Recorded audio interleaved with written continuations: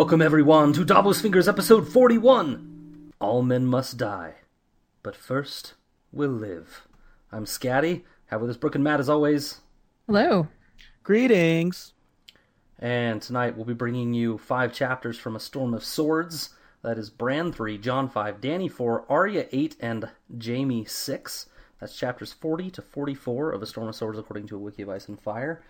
And quick reminder, we always say this, but we are spoiler-free until the end of the podcast. We have one segment at the end called Davos After Dark, which will get into all sorts of theories and speculation and stuff that you wouldn't know about if you're reading along at our pace. So if you are, just jump off. We'll warn you at that point. Just jump off so you don't get spoiled. Also, if you want to contact us, suggest topics, or just pick our brain or tell us we're wrong or right or whatever, reach out to us. We got lots of activity on the Twitter, especially with the March Madness tournament we got going on, Song of Madness. Holy crap! Lots of feedback. It's been so much fun to interact with you guys. Mm-hmm. So that's at Davos Fingers. We got Twitter at Davos Fingers. We got the email wearedavosfingers@gmail.com. We got the Facebook. You can find us and like us there. And also, you can find us on our Tumblr site, davosfingers.com. Also, apologies to George's fans. I complained last time about getting no emails. We got a flood of emails, which have been awesome. That's what you wanted all along. You knew exactly what you were doing. Perhaps. Although maybe I need to scream for mercy now because it's been a lot. But it's been great. Yeah, it's been so much fun. We got a great one today, or was it yesterday? The one from Devin, I think his name is. Devin's email was fantastic. Yeah. Just real quick, one of my favorite things to hear from listeners, from you guys, friends of the program, is that it feels like a conversation with friends. Yeah. Devin said it in his email. Other people have said it. Totes my and goods. That was like the reason we started this whole podcast, right, is we're 3 friends who wanted to talk about books we love and record ourselves doing it. We had like no delusions of grandeur or like things we'd end up millionaires or something. We just wanted to sit and talk about the books we love. So to hear that from you guys, I mean, we love any compliment you fling our way, but that's particularly gratifying for me. We are, though, millionaires. You guys don't know it, but every time you click... raking it in. Well, Brooke is. I haven't seen anything yet. Oh, well, it's all filtering to my account. I don't know if you guys know this, but every time you click on listen, we get pennies from your bank accounts. What? What? Yeah, I haven't even now. seen any of the proceeds from the album sales yet. I don't know where they're going. Well, now I do. Now you know. And knowing is 1/8 of the battle. Okay. Just a quick reminder, unless you're living under a rock, you know that Daredevil Season 2 came out. It's awesome. Oh my gosh, I just finished it, guys. You finished it? I just started it. I'm 1 episode in. Holy cow. I loved it so much. But also a little more under the radar, I think it was a little more under the radar, was a.k.a. Jessica Jones, which has been out for 6 months or 8 months or something. I feel like it got a ton of popularity or press when it was released. It did, but it kind of... Welcome to that party, Scad. Well, I finished it, yeah. Well, I started it a long time ago, but I finished it this week because I committed myself to finishing Jessica Jones before I started Daredevil again, and when Daredevil came out, I'm like, oh shit, I gotta do this. So I watched a lot of Jessica Jones in the last couple weeks, and it's really good. I don't think it's as good as Daredevil, but it's really, really good. It's very fantastic. So I recommend that if you're not watching a.k.a. Jessica Jones, check that out. And obviously, I think all 3 of us recommend Daredevil. Oh my gosh. For sure. It got a little bit too much with the fight scenes in Season 2. Like, I was just like fast forwarding. There was a lot of fighting. There's a lot of fight scene. If you're into that fight scene and Daredevil, the famous no cuts fight scene, you'll like Season 2. There's like one of those in every episode now. But the thing I love, I think we've talked about this before. I won't belabor it for too long, but the thing I love about the Daredevil fight scenes, and I saw it in the first episode, which is I've only seen one so far, is the way he fights. He's not a huge guy, right? And he's not like super strong or invincible or anything. So he just has to fling his body around with reckless abandon. And I just love it. It's just it's like it's all in fighting, right? And he always suffers the consequences for that style of fighting. Visible, the makeup guys are fantastic that make it very obvious that he is beaten to shit. And anyway, love it. The guy who plays the Punisher in the series. Yeah, Jon Bernthal. Oh my gosh, of give Walking Dead that fame. guy some sort of award. Just fantastic portrayal of a character to me was always, and I don't read a lot of Punisher, but who always seemed a little one-dimensional. He really fleshed that guy out and really made him awesome to me. One-dimensional perhaps, but so committed to that one dimension, the Punisher. Yeah. And man, he really breathed some life into that character. And the writers of course do that too, but it was pretty. Yeah. Yeah, he was a great foil for Matt Murdock. So great. And if you're a Walking Dead fan, that's Shane from The Walking Dead coming in as the Punisher. So yeah, check that out if you don't have enough incentive already. If you love Walking Dead, check it out, because Jon Bernthal apparently is incredible, according to my castmates. Okay, last note. We've already mentioned a little bit. A Song of Madness, the Davos Fingers version of March Madness. It's actually still going as of this podcast. Right now, right before we started podcasting, I looked and Arya was leading Jaime Lannister 52-48. Making my heart happy. She's down a little, 51-49, still in the lead though. 51-49 at the moment. Okay, so it is 10:30 p.m. Mountain Time. Yeah, we got April 2nd. So we got what, like 7 hours left or 9 hours left or something? 8 hours. There's 399 votes. Yeah, well done, folks. Yeah, so mostly what we wanted to say is thanks for having fun with us. For humoring us. We agonize. So first of all, Matt and I had this idea to do this years ago, before the podcast even started. Before the podcast, yeah. I don't know where the fuck we thought we were going to get people to contribute before the podcast started, and anyone knew who we were. Uh-huh. I think we actually thought it might be a publicity stunt to launch the podcast from. Yeah, it could be a platform to get people to know who we were, because we created this fantastic poll voting thing, and then people would listen to our podcast after. But we aren't exactly deep thinkers if we thought that was going to work. And we run out of steam quickly. And we did. But we had the original spreadsheet from way back then that we based it on. Anyway, probably way more detail than anyone wants. But thanks for participating. It's been a blast. We're so glad we did it. We debated for a long time, should we do it? Should we do it? And, is it going to be easy or hard? And, we don't have web skills to build our own website and make it really cool like the Star Wars one. P.S. If you're not checking out the Star Wars one, it's pretty cool. Anyway, thanks for participating. As of the listening of this podcast, though, we will have a result. So, in respect to that, congratulations to our winner, Jaime Lannister, who overcame nearly insurmountable odds multiple times and shocked the world with the victory for the first A Song of Madness tournament. Who knows if we'll do it again, but congratulations. You are a good winner, and you can wear the crown proudly. All right. R.I.P. Bron. Okay, Matt, your episode. My episode. So, Brookie, why don't you take us through Bran's third chapter? 5, 6, 7, 8. Brandon Stark, won't you come back down from that tower your mind's been flying from? Your legs don't work, but they don't really need to work when that third eye's showing you new ways unexplored. And the summer's gonna come, it's gonna come, summer's gonna come, and boy, you're gonna fly away. Prince Bran and his excruciatingly loyal court have made it out of the foothills and into the Faroe farmlands of the New Gift. They come across a long-abandoned village with a great stone tower in the middle of this, small lake. And the merlons on top of the tower had once been painted yellow, and so Bran recognizes the place as Queenstown, where Queen Alysanne had once spent the night with her dragon Silverwing.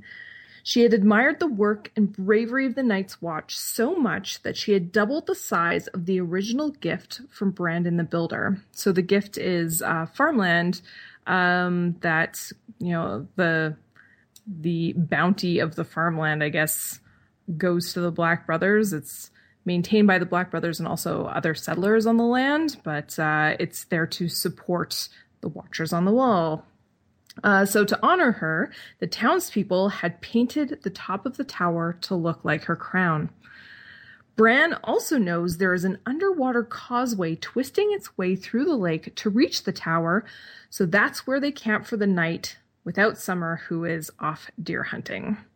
That night, they see the light of a single man lighting a fire in the half-rotten inn of the village. They avoid lighting their own fire at risk of being seen and settle for a half a cold roasted duck and riding out the approaching storm in the cold. Bran is unhappy about this, but Jojen, ever careful, gets his way. Like he always does. Who's the prince here? Not Jojen. Bran has like a little internal breakdown over that. Anyways, the storm is a doozy, and Hodor goes nuts, screaming Hodor with every thunderclap. It would probably be just annoying and not life-threatening, but in the flashes of lightning, Mira spies too many men to count moving through the abandoned village towards the lone traveler and his fire. Mira and Jojen beg Bran to stop Hodor's Hodoring, and finally Bran, in exasperation, basically wargs Hodor to settle him down. So goes into his brain just like he does with Summer, which is a huge violation and pretty much like shakes Bran. Like he knows that is unnatural to be taking over another human. He doesn't tell Mira and Jojen what really happened. Instead, he wargs into Summer to get the haps on what's happening down in the village. Summer is okay, full of deer and out of sight, but there is the sharp stench of bloody fear in the air. And that's the end of the chapter. This was a really short one. It was. Warg and Hodor. Hodor. I came up with their nickname. There's two, actually. When they're in Master Blaster mode, it's Hodran. When it's Bran warging Hodor, it's Brodor. Brodor? Brodor. Brodor and Hodran. Brodor. Yeah. Brodor. That's like Martin Brodor. Brodor. Oh, yeah. This is an interesting chapter because the next chapter after it actually launches right into the same scene, which is a little bit rare in this series. Yeah, it's like reading a regular book. The action continues. Next page. We're not in Slaver's Bay right now. Yeah, that's crazy. Yeah, you can leave the time travel machine behind and just go right on to the next chapter with this one. It's nice. Yeah, am I crazy? Jojen and Mira have really dedicated themselves to Bran's success, I guess, of getting above the wall and following Jojen's vision of finding whatever they need to find there. Yes. Is it they're all too in much? Is it a little bit crazy? Is there something else going on? Like, you'd think there'd have to be. These kids, so much of these books are about the POV character doing what's best for them, right? Whether it's a good thing or a bad thing. They want to better themselves. And with Jojen and Mira, it appears to be all about Bran, right? They want to help him find the three-eyed crow. Mm-hmm. And how that benefits them, we don't really know. We don't, but they seem to. Jojen does, at least, yeah. Mira's kind of along for the ride. And... yeah. But yeah, their loyalty is very, very poignant. Yeah, they seem to have no self-interest, no autonomy, and that, maybe they want to live their own lives. They're heirs to land down in the, what's it called? The Neck. They're heirs. The Neck. They're heirs to watery swampland. But nonetheless, they have a responsibility to the people who are there. Yeah, true. And they do like it. Well, lots of places to hide. And I don't know if Howland has more kids. We don't know. He's got an older son. I don't think we know. That made these two expendable. Yeah. Yeah, you go up north. We still got your big brother here. I know. Yeah, I'm with you, Brooke. I would say Mira is. Add her to the Podrick Payne list. She's about as loyal as you get. It seems like she's all in just because she feels like she should be all in. That's and enthusiastically yes. loyal. Yes. Right? Right. Not like pod timid and stuff like that. Like she's in it and she's happy to be in it for some reason. But Jojen, not that he's not in it, not that he's not supportive, but I feel like, his fatalistic nature, it's almost like he feels like he just has to be here. It's not a choice really. It's just his journey. Absolutely. he doesn't have a choice. But again, still all credit to him. I suppose he could go against that feeling if he wanted to, but he's all in. Mm-hmm. Yeah. I like. You said. Hold on. You said, is it too much? It sounded like you were implying like you were trying to go somewhere with that. No, I was just asking the question because it's like I hear them call Bran their prince. I'm like, nobody's making you call him the prince. Yeah. Like, this is by your own volition. And that's a lot for a couple of kids. Well, they do owe it to him. He is a prince, and he's their, liege lord. I've always felt that it was kind of like just a kind of an endearing term. It was kind of just an endearing nickname that Mira called him. But Jojen, being yes, sassy. I didn't know. I think it's the first time that Jojen's actually called him like prince or my lord or something like that. I don't remember exactly what the word was, but it stuck out to me. I didn't go back and verify, but why would you? That would not be in our nature. No. Well, to speak of Podrick Payne's club, I would say Davos is a card-carrying member. Sure. And his motivations for his loyalty are that he feels he owes Stannis. Right. And so maybe Mira and Jojen have, something that hasn't been revealed to us that they owe the Stark family. Maybe. Right. That the Reeds owe the Starks. Yeah. Yeah, maybe. Or maybe they're just loyal like you're supposed to be, which we see so many people that are not. Yeah, count me out. Yeah, I'm out. I'd like to feed my family long this year way instead. for them to go up north, and oh my goodness, Yeah. Jojen, though, he's just got to be getting sick of it. Like, I feel like he teaches this lesson about being careful, and like, no, we can't go to the road. Like, no, we can't build a fire. No, like, he teaches this lesson multiple times a chapter, hundreds of miles all the way to the damn wall. He's got to be getting sick of it, right? Yeah, probably. He's truly old man, young body. But in the same Kind of token, I'm getting patience. kind of sick of Jojen, so he's insufferable. He's difficult to contend with. I agree with you. Man, lighten up! He's a killjoy. Mira's been able to be so patient with him. I would have been like, dude, Yeah. just shut up. Like, Yeah. go smoke a J or something. Go on the roof of the tower here. It's been noted on this Here's my podcast stash. before that I Smoke a feel like I need to relax and get a regular pot guy, and that I have a huge stick up my ass. But even I think Jojen is too uptight. So Scad would be Jojen, Oh, thanks, Matt. Brooke would be Thanks. Mira, and I would be Hodor, probably. Odoring Freaking out Rand. at the lightning. Who's Bran? Because otherwise we're just three lamos sitting around, which is kind of close to the truth. Yeah, I was going to say that's wandering about aimlessly. I'll tell That's you who pretty Bran much is. us. It's your wife, Scad. I don't even know what to say We're to always ruining all her fun. that. Well, that's true. Yeah. No Netflix for you. Yeah. I like that Bran used the term hodoring, like literally in this chapter. No more Hodor, Hodoring. quit your hodoring. Yeah. Like Hodor would better understand that. Yeah. Do you think Hodor knows he's saying just Hodor, or do you think he's actually, like, in his mind, he's saying words, kind of like I am Groot? Yeah. But I don't know. There's no one understands. Yeah, it's weird. It's funny you should mention The Walking Dead earlier, Scad, because I started rewatching the first season, and the zombies can like climb fences and ladders and pick things up in the first season. Yeah, watch like the pilot and stuff. You're going to be like, that's not right. Because, sorry, Matt, this will be quick.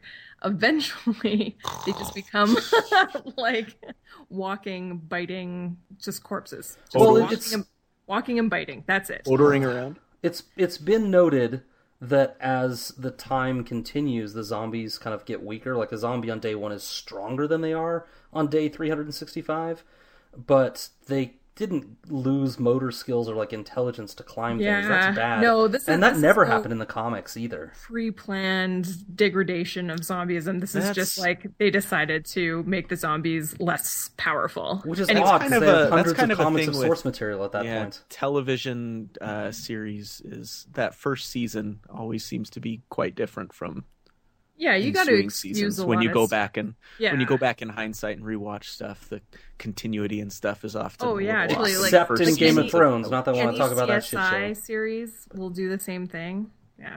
except Yeah. in Game of Thrones. Well, I because went Game back of and Thrones was watched, super, super close to the book in the first season. And Yeah. after that, they Now they're just getting started further varying. away. I went back and watched Parks and Rec season 1, and I almost don't like it. Oh, did it vary from the source material a lot? Oh yeah. Andy's a jerk. He's not And lovable he's at like all. a jerk. Ron Swanson's not nearly as Ron Swanson-y as he is later. I can't believe I'm about to admit this, but occasionally I watch reruns of Cougar Town. Scott. And Scott. no, because here's the thing: if you watched like the first, I don't even know how long because I didn't watch all of them or anything, but I caught like the first episode and maybe a couple of the first 5 or something. But their their concept early on was like Cougar Town. It's a town of a bunch of old women going after young men, and they quickly realized that it was a garbage concept, but just rallied around the cast they had and made it a show that's completely different. Right. you It's just like make it not work. even close to the same concept. Yeah. Anyway. Anyway. Okay, so where I was going with that is that maybe Hodor has some intelligence, but then it's just like depending on George's mood is more or less. It seems to me like he's not expecting people to understand. Uh-huh. Which maybe it's just been beaten into him that people aren't going to understand, so he doesn't expect it anymore. Yeah, it's but... not like he's grabbing him by the shoulders and being like, Hodor! Yeah, why don't you understand it's kind me, of more Hodor? just like, he just kind of mumbles it to himself. So. Yeah. Yeah. Yeah, he does ask it in question though, and like sings it to himself. So anyway, we move can on. get really lost down the rabbit hole of Hodor's mental true. state. Listeners, loyal listeners, you've never heard anyone go on about what does Hodor mean as much as the Davos Fingers. You're welcome. That and that stupid crow corn. Hey, that's... You know what? Time will tell on that one. Yeah, it will. And Okay. until then, I'm going to be pissed off. I have a Professor Scad. Do you want it?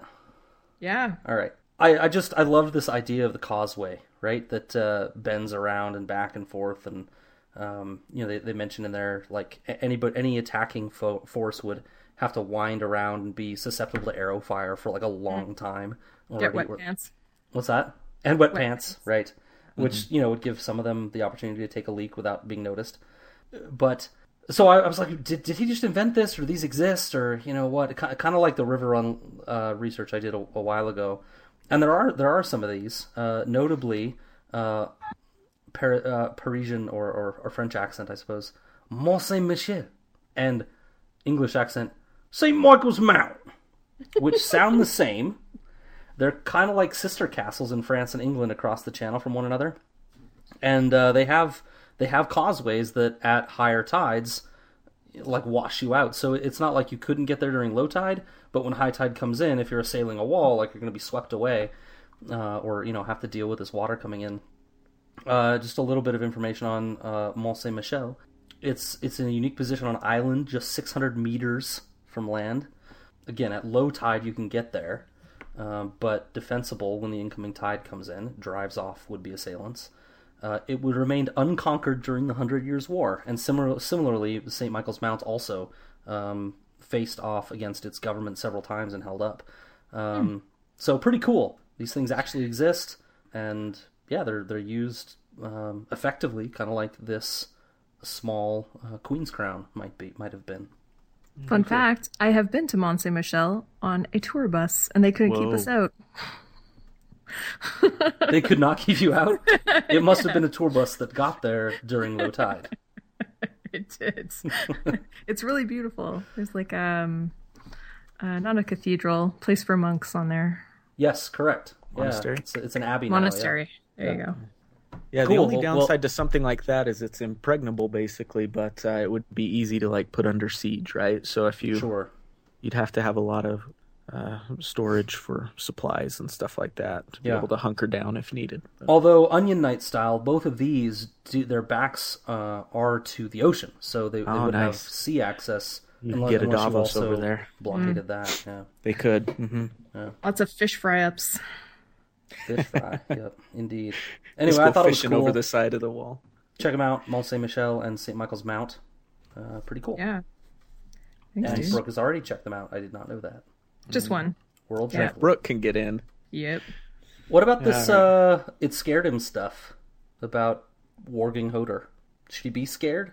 He was kind of scared by it, right? I think he should be very scared. I think he's right to be very scared about that. Yeah. Mm-hmm. You talk about violation. The mind is something that, no matter what is done to you, you still have the privacy of your own mind, right? And for someone to be able to violate that and get in there, that's very dangerous and very scary to me. Yeah. Not to get us down a dark path, but, I feel like next you're going to launch into what a terrible dark place your mind is, and everybody just stay out. I thought that's where you were going with that. You haven't seen what I've seen. It's me, guys. Your own protection. Yeah, Anything that's else? really all I got. Should we continue on with this whole story then? Yerp. All right, well, I got John's chapter, so here we go. May I point out, someone else pointed this out on Twitter, our friend Richard did, that this is the 41st episode that we've done. This is the 41st chapter of A Storm of Swords. What? And my favorite song by the Dave Matthews Band is called Number 41. Oh, you So ruined it. I will be putting this in there somewhere, and shut your mouth, Brooke. I've never actually heard that song. I will look it up. Or I It will is listen to the a podcast. Beautiful song. Well, we'll only get a snip of it on the cast, but go check it out. I swear by now I'm playing time against my troubles. I'm going slow, but sweeter. Okay. I'll email you something. I'll email you the best live version. He's got other songs that are just named numbers, doesn't he? What have feel I like done? If he ever can't think up a good song title, he just numbers it. Isn't there like a number 34 on Under the Table? I feel There's a like there number is. 34. There's a number 36. There's a number 40. There's a number 27. Number 41 is their best. It's song. cool. I flashed my credential card. It's good. We can move on. Okay. So, John. Well, we're going up north where the winter's cold and the icicles bloom like the bluest rose. We haven't met his mom, but we love his wolf. He's Jon Snow. I totally had to go back and remind myself why John and Co. went over the wall in the first place. I was so wrapped up in them getting over the wall, I forgot why they were going over. And of course, it's to take the Bowen Marsh-led Castle Black from the rear. So we're not doing phrasing anymore? Where there are virtually no defenses. We are always doing phrasing. That was There a are no great defenses Archer back impression. Do it again. Do it again. So are we not doing phrasing anymore? I'm working on it, okay? By the way, has there ever been a voice actor who has looked more unlike his character than H. John Benjamin? Yeah, H. John Benjamin. Yeah, he looks more like the can of beans he portrays in Wet Hot American Summer than he does like Archer. Anyways, why would there need to be defenses, right? No one's going to attack them from the south, hence the wildlings advancing that tactic. So to avoid the wandering eyes of patrols walking along the wall, Stir the Magnar has his raiding party take the long way around. Gimli, huh? Going clear south down into Brandon's Gift, or the New Gift, to make a long loop from where they climbed the wall between the abandoned castles of Greyguard and Stone Door all the way back up to Castle Black. And guys, according to the Galanix map, this is a pretty significant trip. I mean, just from, if they would have walked along the wall from Greyguard to Castle Black, it would be like 150 miles just to take a straight line. And they're doing this big long loop to get there. So this is a significant jaunt through the north. So as they hike through the grassy, abandoned fields of the Gift, Ygritte and Jon get into another Ygritte and Jon argument, as they do about everything. These guys are either screwing or fighting all the time, which does sound like a couple relationships I know of. Thankfully, not my own. No. I mean, they argue What did I tell you guys? Not to talk about our relationships on the podcast. Sorry, Brooke. Just... No, talk about your relationships. Don't joke about your sex lives. I didn't. I said it's not my own at all. It was the pregnant and that's pause the joke. that was the problem. Anyways, I'm going to continue now. These guys argue about everything: the size of castles, farmers fleeing the gift to escape raiders versus staying and fighting, who the land should belong to in the first place, what the raiders are stealing, how to treat a husband, how husbands should smell. She agrees with Nick Offerman, by the way. I don't know if you guys have seen that clip of his Conan interview where he talks about manscaping and how he thinks it's an abomination of the English language, and that men should maintain a hot musk down there that you can almost taste. And then, of course, the third way is wearing a proud, bristling, shining pubic thicket, as Mother Nature intended. Right. I mean, I know you guys are on board with that. Well, we live in an era where a lot of men now manscape. An abomination of the English language. So Offerman agrees with Ygritte. The definition of a wife, whether Mance has any chance of winning the war. Yeah, he says women should do the same. So, but of course the conversation ends with them kissing it out in front of everybody, as they do. So here we find that Jon finds himself in more and more of a pickle, because you see, he still knows that he needs to eventually escape this raiding party and return to Castle Black to warn his brothers of the impending attack. But every day he spends with the wildlings, he comes to like them that much more, despite his best attempts at staying emotionally distant. Plus, he's getting nooky.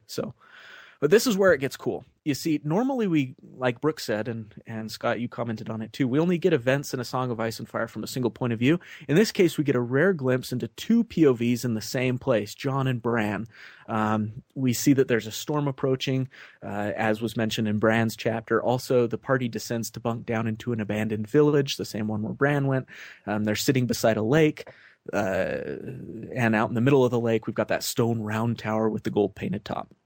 Well, that's right. Jon Snow right now is within seeing distance of his little half-brother Bran, and neither of them know it. It's so frustrating for the reader.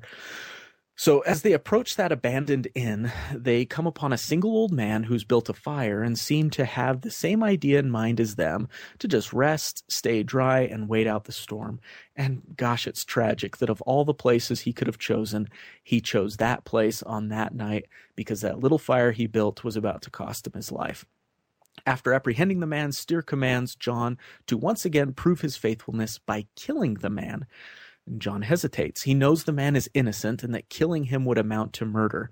But what would happen if he doesn't do the deed? Like, will his cover be blown? Is it worth it? I mean, the guy is old and he's as good as dead anyway now that he's been captured. If Jon doesn't kill him, one of the other wildlings will. Nevertheless, the better angels of Jon's nature prevail, and he refuses to make the kill. And angry at this, Ygritte grabs a knife and does the work herself, slitting the old man's throat. Scant seconds later, lightning flashes from the night sky, and it coming so close as to actually hit the top of the tower on the lake. And in that moment, with everyone temporarily night blind from the lightning flash, as George says in a brilliant line, death leapt down amongst them. A hurtling, snarling shadow on four legs goes barreling through the party, tearing throats and wreaking havoc. And in that split second, Jon thinks it's Ghost, until he notices the animal, too big to be a normal wolf, is actually gray. And what gray big wolf do we know is currently prowling around outside the tower? Yeah, we know. Jon doesn't think that much more about it and instead springs into action. He cuts down the men in his path, and in a smooth motion that he barely notices himself doing, he mounts a horse and takes off. Heedless of direction or obstacles in his path, he just knows that he's got to get distance between himself and the raiders. Kind of reminds me of Arya trying to escape the Brotherhood. Only in this instance, Jon manages to escape. So hours later, Jon decides to stop. He decides it's safe, and noticing a throbbing pain in his thigh, which must have only been masked before by the adrenaline rush he was undoubtedly experiencing, Jon notes that he's been shot in the leg with an arrow. In intense pain as he removes the arrow and lays there, trying to staunch the bleeding. Jon finds it queerly lucky that the arrow hit him and not the horse, which certainly would have foiled his escape. And that's where the chapter ends, with him too tired and pained to even think about what had just happened. He eventually remounts the horse and heads, as he terms it, he heads home. So, end of chapter. Awesome. That was so cool. You know, Arya might have made it away from the Brotherhood if none of them had horses, which is the situation John's in. Mm-hmm. She had to deal with Harwin, Master of Horses' son Hullen, in broad daylight. Broad daylight with horses. Yep. Still, yeah, he gets away. An opportunity he's been looking for since joining them, basically, right? How can I get away from here? It's just really cool how Jon is sitting there debating about how he would do this and how hard it's going to be to leave the wildlings and stuff. But then in that moment, in that split second, he was still able to act. And I found that was really cool. They even, and George used some symbolism with Jon's sword. I don't know if you guys noticed it. It said when he was about to kill the old man, it said Longclaw was heavy when he had to pull. It had never felt heavier when he drew Longclaw to kill that man. But he describes it as feather light when he's making his escape, when he's slashing at the wildlings to get to the horse. Good pickup. So even as hard as it was and how hard he was debating it, in that moment he was still able to revert back to Jon Snow, brother of the Night's Watch, and get out of there without even thinking. Here's the thing about Jon Snow. And we had somebody during the epic multi-day overtime battle in A Song of Madness. A lot of mud flinging. Some of our listeners have no idea what I'm talking about. But they faced off in our March Madness tourney. And there was a reasonable amount of mud flinging. But one guy just said, I want to know if people that like Jon even know why they like him. This is why we like him. Yep. He's a man of principle. He's a man that knows what he stands for. And I shouldn't even say man, he's a boy. But he's a boy who's become a man. And he knows what he stands for, and he actually stands for it. He doesn't just say he knows what he stands for and then turn on it. He knows what he stands for, and he does it. And that's why we love him. And he makes mistakes along the way, too. Sure. You know, he doesn't do it perfectly. And I think that makes me almost love him more, is as a man who's also made his fair share of mistakes. I feel the same way. And so he's very relatable to me. And a lot of people say he's not relatable. I find him to be very relatable, especially in this book. And he's a bastard. He's a bastard. We get one of those moments in this chapter. I'm a bastard. I'll never have Winterfell. We get one of those. It makes me wonder what would have happened if Bran and co had actually been in the village. Like, would the same conflict had come into play where they would have made Jon kill his own brother, or would have Summer saved the day earlier? As much as I love Jon, an actor he is not. I'm pretty sure there's no way he would have been able to hide the fact that he knew this person. It would have been very interesting. That's a fun what if. Yeah, Comics do what if issues all the time. That would be a fun what if issue. Mm-hmm. Well, if he'd been like, holy crap, Bran, and then he'd had to explain who Bran was and to everybody else, and then everybody else was like, oh, well, north of the wall we kill cripples, so we're just going to do you a little favor here and put this boy out of his misery. Or and not only that, but he's Eddard Stark's son, and not all the wildlings know who Eddard is, but enough do that. Oh, yeah. I think they know that they know of Winterfell, probably, at least, and that. Yeah. Good point. Winterfell's not friendly to wildlings, probably. I think, no matter what, Jon would have had tried to escape with Bran and Bran's entourage, his court. And they would have all been massacred. Yeah. You can't escape with 4 people. 4.5, plus a wolf, whatever it is. One of them being Hodor. Yeah. You're not putting him on a horse, probably. Yeah, Hodor, well, there are no horses, but Hodor doesn't exactly roll a high stealth check. I mean, that dude is, Leave Hodor. Sorry, buddy. Everyone else come with me. Yeah. He could be a big Hodoring distraction. Yeah. Yeah. Here, Hodor, take your sword, swing it around. Run, everybody. Yeah. You brought up, you made a point of it in your summary, Matt, how far south they come. Mm-hmm. It doesn't make a whole lot of sense to me. I mean, I think you were implying that in your summary, but they've gone way, way out of their way to not be seen by the wall. You can't even see the wall from where they are. Yep. It seems excessive. It seems like The only reason seems like let's You're drive saying the it's plot misty? forward stuff. Yeah, the only thing that I could think of as to why they do it is the villages are in the new gift, and maybe they were reloading Looking on for supplies or supplies. something Yeah. like that.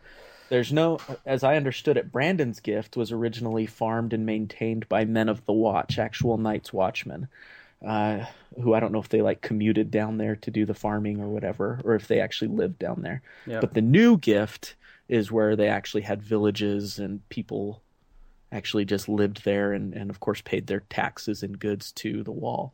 But it was non-Night's Watchmen who lived in the new gift. So maybe they were going down there to get some, to kind of reload. But enough of them have Still been over the long wall ways. and been stealing that they should know that there's nothing really there for them, right? And through, at least in the map I'm looking at my map from the Lands of Ice and Fire, that big old unwieldy map. Yeah, look at that too. It's through forest that they have to walk through a lot of it, so it's not even big open land. They're trekking through the woods and everything. Yeah, if I remember, I looked at the same map. Queen's Crown is in the upper third of the new gift, if I remember right. Right, so almost at the border. Yeah, but still, it seems like a long way to go. They could have just traveled a day or two. I mean, they traveled a week to get this far on foot, right? It just seems excessive. It's a long way. Yeah. Yeah. What'd you think of Agreed and John's differences of opinion? Is it just old at this point? I Gets don't think cumbersome. it's not old at all to me. All that stuff with Ygritte and John is interesting. I mean, just how far apart the worlds of wildlings and kneelers really are. How amazingly different they can see the same thing. John sees a holdfast that is not impressive at all, and to Ygritte, it's one of the 7 wonders of the world, right? It's amazing, and it's not boring to me at all. And yet through it all, there's this running theme of their devotion to each other. You know, John is throughout this thinking about how much he'd love to take Ygritte to Winterfell. You imagine the bastard taking his wildling girlfriend to Winterfell, how that would go. As he knows it anyways. We know Winterfell's burned, but for all he knows, everything's still good there. No, wait, he heard that it burned, right? No, he was already he doesn't beyond the know wall. yet. He doesn't know at all. Yeah, he hasn't heard that. And Ygritte's still like, maybe we can live in this tower one day and argue and screw some more. I think one thing to note too, I think Ygritte's lack of understanding of the size of the castles, it's one of them fancy metaphor thingies for how the wildlings they don't understand the size and scope of the lands beyond the wall from their perspective. Sure. They don't understand the scope at all. They don't get that even with how many wildlings do they have? 50,000 something. They don't understand that they have no chance of winning any sort of war. She's like, Mance will be a great leader. And the fact that south of the wall, and John's like, no, it's not going to work for you. Yeah. It's a metaphor, right? You don't understand that this holdfast is tiny compared to other things in this world. And it's the same thing. Your band is impressive and loyal, and they fight hard, but you have no shot. I still felt John was dismissive of her views instead of trying to make her understand or listening, or appreciating, the situation the wildlings were already in, and why she would see it like that. Yeah, she's equally stubborn, I would contend. True. Yeah, they're both stubborn. I get what you mean, Brooke. He's not considering that she could be right or anything, or even that her perspective is valid. He's just like, no. He's stating that it's naive. Yeah, he's like, oh, I keep on forgetting how wild you are. That's adorable. Yeah. But It's not great. I mean, for a relationship, it's awful, but he's not wrong. Let's be honest. Let's call it like it is. They're completely unweaponized for a battle that they're trying to fight.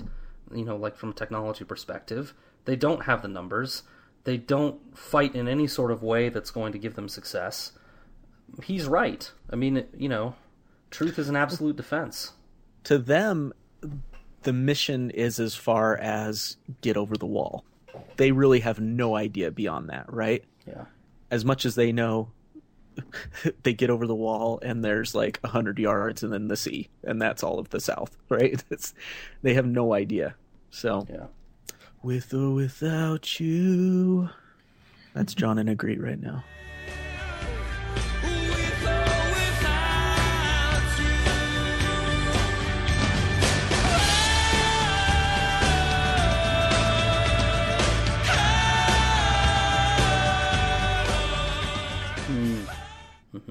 With or without you. Joshua Tree. That's all I really got on this chapter. Does anyone else have anything? The only other thing of real value I had is just he mentions that he has no sense of ghost anymore. You know, and they're pretty far away at this point. But I just think it's interesting given what we've seen with Arya in the Riverlands and how she seems to have connected with Nymeria a little bit, or what we presume is Nymeria. Yeah, we think might be her. That proximity seems to matter, or maybe it's focus that Arya is more focused on it. I don't know, but it seems like a proximity thing at least a little bit. Mm-hmm. Which I don't know if we knew that before. Yeah, that's a good point. Let us not forget Ghost. Wonder what he's doing right now. Yeah, man, he's feeding on some carcass. Hopefully, go Ghost. Just relax and taking it easy for a bit. Yeah. Brookie, you got anything else? No, I'm good. Aight. Danny it up? Yep, Danny. Who's got Danny? Scott? I do. Yeah. Okay. I'm all up in the Danny chapter. That didn't... Edit that out. No. At least I added the word chapter. Okay. Silver hair and purple eyes, always on the go. Kicking it with the dragon kids and Jory the Ando. She know just where she gotta go and won't be tarrying. Look how Westeros, here comes the nearest Targaryen. She sits on her horse and evaluates the enemy. 500 Stormcrows, 500 Second Sons, 2 sellsword companies, and 4,000 bed slaves with swords. They can easily be defeated, it's agreed. Cool. So what the dilly, yo? Well, the dilly be that winning the battle won't actually mean winning the city. They're firmly inside their walls, and Danny kind of at this point lacks good methods for sieging. So she invites the enemy in, leaders of the Stormcrows, the Second Sons, leaders of the Yunkai, one at a time to discuss the coming battle. In the interim, she consults a general of the Unsullied. Grey Worm is his name. He affirms that victory will be had. As I've kind of mentioned, they all agree. She tells him to recruit others to her cause instead of killing them all, and invites him to her tent as well for all these meetings with the Yunkai and the sellswords. A bit of an update on Danny's army real quick. So, tens of thousands from Astapor, free folk. She calls them locusts in sandals, which means they just walk and eat. They're not providing a whole lot of value to her. She has 35 or so, that's right, 35, not 3,500 or anything like that. 35 Dothraki horse. Scouts and outriders is how she uses them. These are the people that basically saw her birth dragons and have stuck around. She has 8,000 or so qualified Unsullied that she just bought.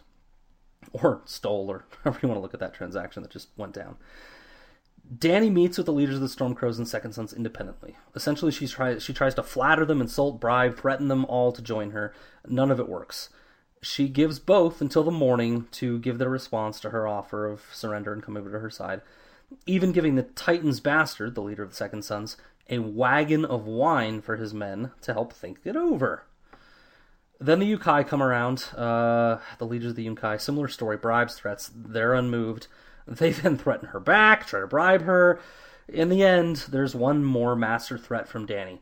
You have 3 days to release all your slaves with food and provisions. Do that and we won't kill all of you. This is backed by Drogon's flame, right at the guy's Tokar. It impressed him enough to cause some soiled drawers, but they still don't agree and they kind of walk away angry.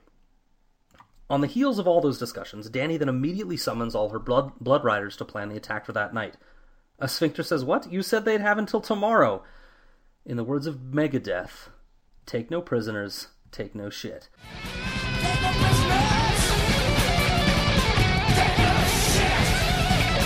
They will attack by night from 3 sides, before even giving these people the night to consider, as she promised. But before the battle can get started, Daario, one of the 3 Stormcrow leaders, shows back up with the heads of his co-leaders, and the promise that the Stormcrows, and he himself, are hers. Also, side note, Dany is Twitter-pated, and I gotta admit, he sounds handsome. Dany feels certain about the Knight's plans with the Stormcrows in tow, even more certain than she was before. Jorah's not a fan, though. He calls it a bad idea to trust Daario, and Dany loses it on him. I'll read a little quick bit. About time. Yeah. "You say it every day. Pyat Pre's a liar, Zaro's a schemer, Belwas a braggart, Arstan an assassin. Do you think I'm still some virgin girl that I cannot hear the words behind the words? You have been a better friend to me than any I've known, a better brother than Viserys ever was. You were the first of my Queensguard, the commander of my army, my most valued counselor, my good right hand. I honor and respect and cherish you, but I do not desire you, Jorah Mormont, and I am weary of your trying to push every other man in the world away from me, so I must needs rely on you and you alone. It will not serve, and it will not make me love you any better." Ooh. Mic dropped. Ooh, Yeah. that hurts. Ooh. Intense. So, having done that, there's nothing to do now but wait. The battle's going to ensue. She's just got to wait and see what the results are. But to calm her nerves, she gets story time from Arstan. And guess what? It's about Rhaegar again. She's kind of obsessed about this. So Arstan kind of says some things we already know. Rhaegar did everything well. Music, scholarly pursuits militarily. But he lacked passion for tourneys. He did win one, though, the biggest of all. Dany kind of already knows about that, the tourney at Harrenhal. But she begs for more details. Why crown Lyanna when his wife was there? Arstan doesn't know, but it was not in Rhaegar to be happy, he intimates. He was melancholy. He had a sense of doom. Born with that doom from Summerhall. He loved to go there with his harp and write music. Triple B, on the other hand, had no culture, no love for anything but the body. Sure, kick him when he's 6 feet down. Jorah interrupts the story, just when it was getting good. 12 lost, 200 killed, thousands of captives, a resounding victory. Boom.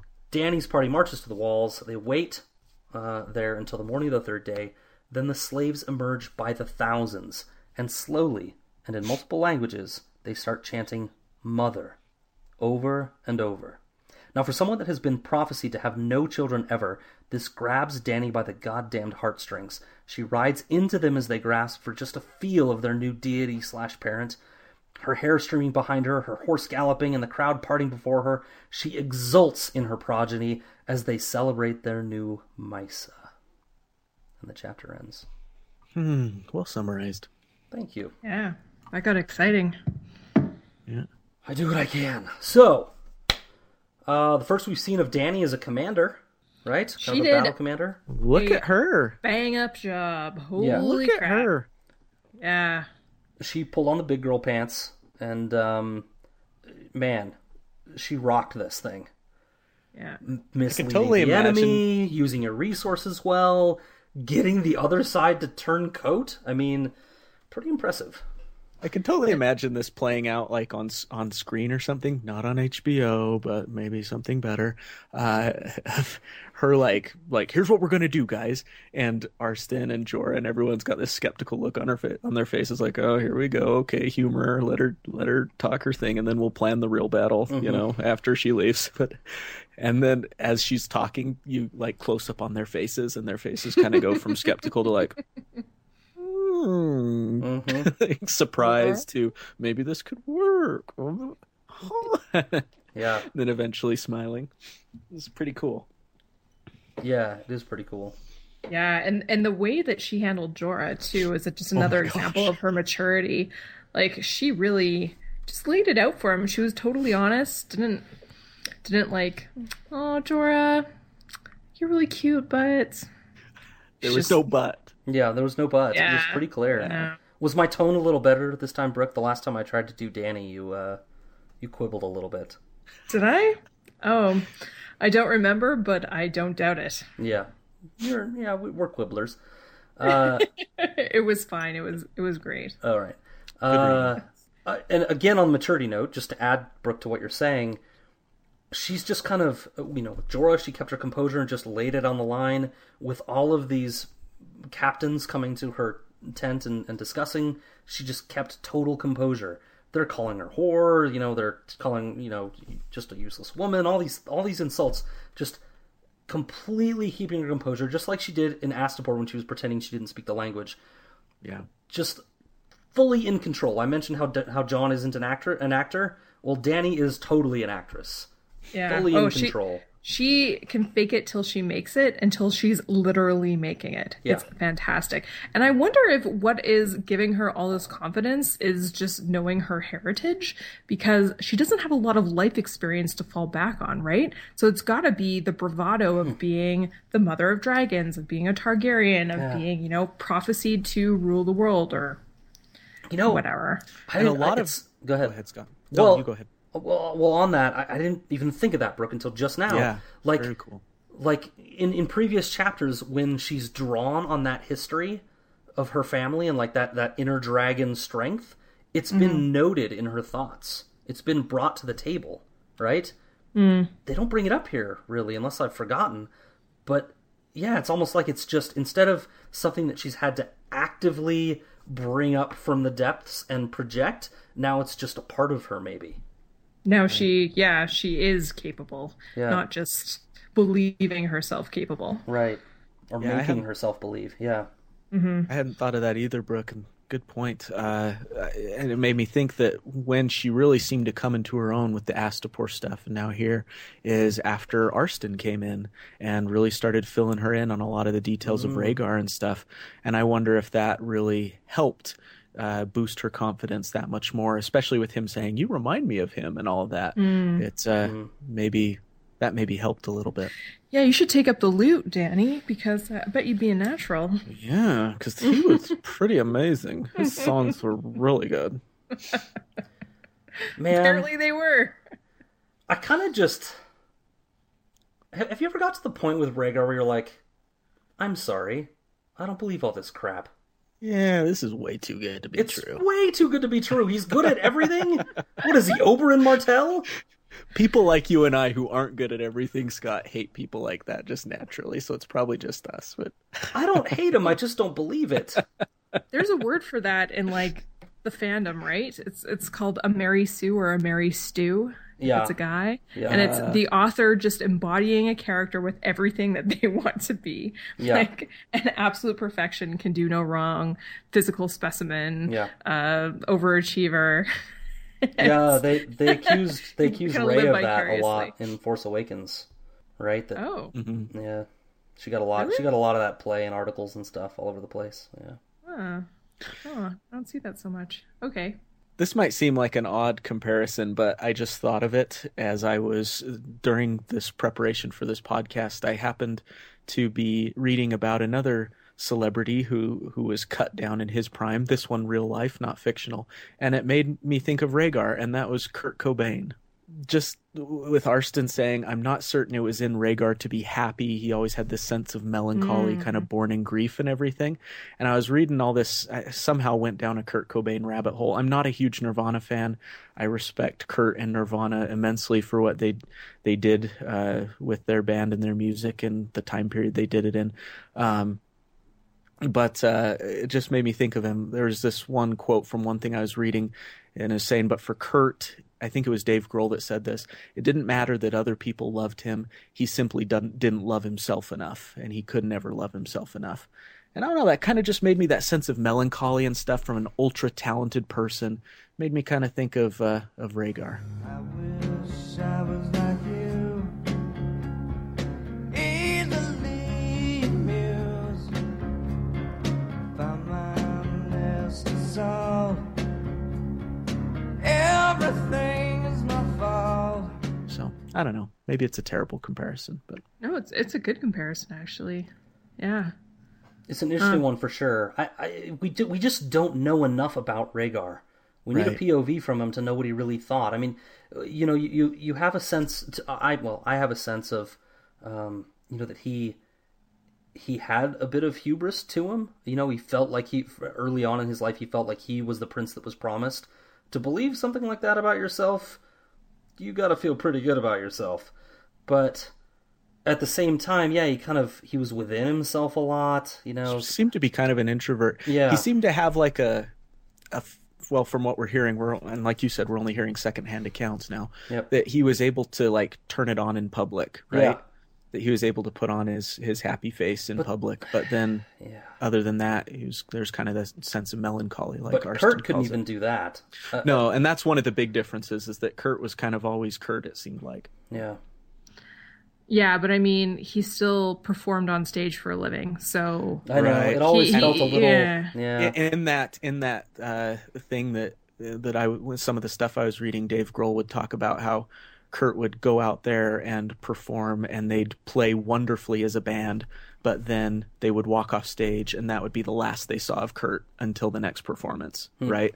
And then they'd go out and do another wonderful show together where they seemed completely in sync as a band, and then it was over and Kurt was gone again, Oh, and there you go, yeah.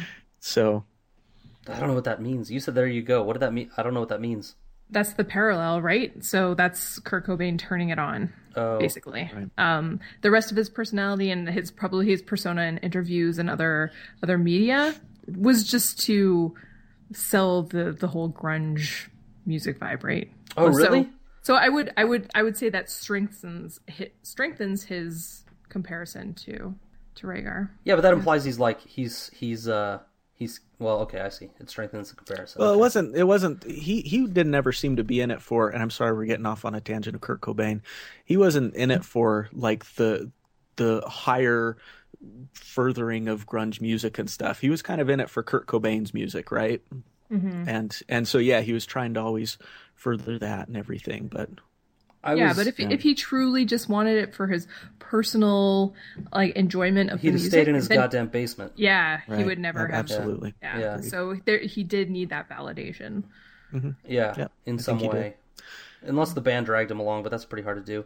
No, it sounds like from everything that the surviving members have said, Chris and Dave, that Kurt was not one to be drug. Yeah, I'm sure not. He was either dragging or they weren't going anywhere. Yeah. You don't marry someone like Courtney Love. Just leave it at that. You don't marry someone like Courtney Love. That's enough. If you don't want an exciting life. I was not a fan of Nirvana. For about a decade, I refused to listen to their music because principally I was against and angry at them for killing the music that I loved. Grunge pretty much brought about the death of all music that I enjoy. And so I was against them. But still, like you said, total respect for them as artists. And, now I listen and they got some really good shit. They do. As if they need my accolades at this point. After kinda what it changing sounds the whole like. scape of music, we finally got our validation from the Davos Fingers podcast. Yeah, I'm really fortunate that I was the perfect age, that they were a very formative influence on my musical taste. Yeah. I'm born in 80, so I was 14 in 94. It was just that time where you're choosing your own music, not listening to Alabama tapes in your dad's car. Billy Joel, Kenny Loggins. Yeah. No, see, yeah, that's the difference. I was enjoying those tapes and didn't want to be disturbed by this mess of new music. I was the perfect age too. Brooke and I are the same age, for those of you that don't know, or close. And I won't even go to how old I was then. I just refused to take it in. Just refused. Too bad. And I went to a 90s party where you're supposed to dress up like it's the 90s, and everybody came with barrettes in their hair and You were wearing that- flannel. And you bad came grunge? jeans. And I came grunge, and they're like, "What are you came doing?" flannel. I'm like, Yeah. "This was the 90s Yeah. for me." Yeah. A choker and dark lipstick and a Nirvana t-shirt and plaid and yeah. And I would have come as Nikki Sixx, over the hill and drunk and pissed off that his music is no longer relevant. All right, should we move on? That was a departure. Wow. Sorry, everyone. Yeah. The I only might- thing, I might the weed thing that. that really interested me in this chapter and really piqued my interest The 7 sighs and the 16 seats of pleasure. I want to know what that is. They don't teach that in BYU? I didn't ever learn what the 7 sighs and the 16 seats of pleasure were. So maybe They're like apparently a like these equivalent of legendary Kama Sutra type stuff. Yeah, I'm sure it's Kama Sutra-like stuff. The slaves in Lice get intensive training on how to perform the 7 sighs and the 16 seats of pleasure. And it's all talk. It's not that great. It's like 1 sigh, 2 seats. But really, it's like, all up to get anyone going. interpretation. Whatever. It's fine. We should touch on Dany real quick and running into the crowd of her children. Pretty powerful moment. I don't know that I have much to say about it other than what a great feeling that would be. And, does that feeling offset the fact that she's pretty fucking cutthroat these last couple chapters and just basically murdering people? Is it offset by these thousands of slaves pouring out and feeling free? Wasn't she just calling them locusts with sandals? That's the thing that I always come back to, is that every mouth that joins her is a mouth she has to feed. And I don't know. I don't know if I like this. I like the whole liberating the slaves idea. I just don't know if this is a sustainable practice of taking every slave that wants to come with her and allowing them to come along. Agreed. I mean, what else is she gonna do? But I don't know. Mm-hmm. Well, all the people that don't come with her, they have the victor go the spoils, right? I mean, they stay in the piece city. together society somehow. Yeah, right. But that's the somehow is also a mystery, because so far this economy, the economies of these cities are based completely on slavery. Yeah. And you don't have slavery anymore. What are you gonna do? Yeah. You don't have farmland. What? How are you gonna bring in money? I don't know. What happened in the States when they abolished slavery? Was there just like a total like There's market this crash? little thing called the Civil War, and I know, No, but she's like after the Civil War. no, mostly economically, what happened? I mean, I'm not a scholar. Somebody, Atwell, come along and call me an idiot or something. But mostly, what happened is a lot of slaves went north. A lot of slaves stuck around and worked as essentially slaves for their former masters, right? Or transferred masters to other farms or whatever. But they basically worked for what we would call today slave wages, and very little changed in some ways. Right. The difference is that the slaves were kind of part of moving the economy along, right? There was farmland, and they worked on the farms that produced the goods that moved the market along, right? Yep. In places like Yunkai and Astapor, slavery is the market. They buy and sell slaves. Yeah. So you eliminate slavery, you have no goods. The more parallel question, Brooke, would be, when slavery was abolished in the States, what happened in Africa to the people in Africa that were selling the slaves? Yeah, the slave traders. And I think the answer is they just left and went back to England. I don't know that for sure, but they just left, and that dried up, and the Africans that were used to being hunted started building their own worlds with less fear. I have to double check, but I think they left and went back to Holland. I think your American hatred of the English is showing. Well, I think it was anybody willing to make a buck. Yeah, true. They probably came from all over the place, but there's probably Americans that did it. So. All right, let's jump to Arya's chapter. Yes. Okay. Arya, on the foot, horse face, sticking with the pointy end. Arya, on the foot, horse face, sticking with the pointy end. Love you, Arya. So Arya and the gang are back at Highheart on their way to Riverrun. Highheart is still creepy, still haunted, and still a great defensible hill to make a camp on.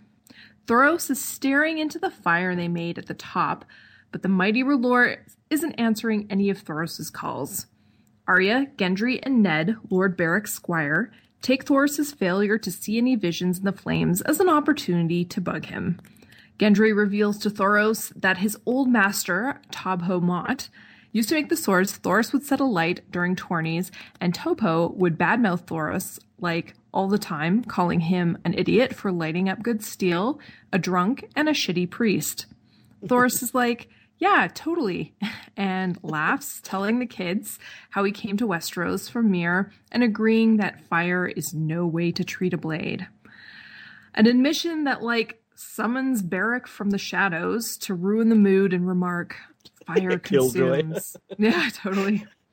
Fire consumes. It consumes, and when it is done, there is nothing left. And Thoros is like, hey, buddy, what's going on there? Step back from that ledge, my friend. And Beric is like, nothing I have not said before. 6 times, Thoros. 6 times is too many. So, And he leaves. yeah. I'm a And then it's like, bastard. they literally, like, cut to later that night. I'm a zombie. That's exactly what's happening here. So later that night, Arya is spying, as Arya does, on Dondarrion, Thoros, and Lem Lemoncloak, meeting with the prophet, the Ghost of Highheart. She's feeling right randy this windy night and agrees to tell the gang her dreams at the price of a skin of wine and any other news for, and I quote, a sloppy kiss with a bit of tongue. From Lem. Just a reminder to everyone, the Ghost of Highheart has 1 tooth. 1. Which probably works like a little can opener and would really cut up Lem. So Lem unpolitely declines, and Beric does his friend a solid, whoring out Tom Seven Strings for a song instead. The dreams and news she recounts are thus. King Balon Greyjoy is swimming with the fishes. Hoster Tully swimming with freshwater fishes. A goat sits alone and fevered in a hall, and in the Hall of Kings as the great dog descends on him. A wolf howling in the rain with no one to hear his grief. A great clangor with a sad chime of tiny bells. A maid at a feast with venomous purple serpents in her hair. That same maid defeating a savage giant in a castle made of snow. So, a lot of interesting prophecies, a lot to think about. We know some goats and we know some dogs and wolves and maids, so maybe we can discuss some of this later. Yep. But then the ghost stops and beckons Arya closer. The jig is up, and Arya steps into the light of the fire, just so the ghost can start shaking and sobbing, saying that Arya is a blood child, has a dark heart, and smells of death even more than old 6 times reheated Beric, which doesn't feel great no matter how strong your bratty defenses are. So when Dondarrion assures the ghosts that they're taking Arya to Riverrun the next day, the ghost tells them to go to the twins to find Catelyn because there is going to be a wedding. So the next day, they're riding out in the pouring rain, and Arya starts making small talk with Ned. This is Ned, Beric's squire, to take the poor kid's mind off of the chills he's suffering from.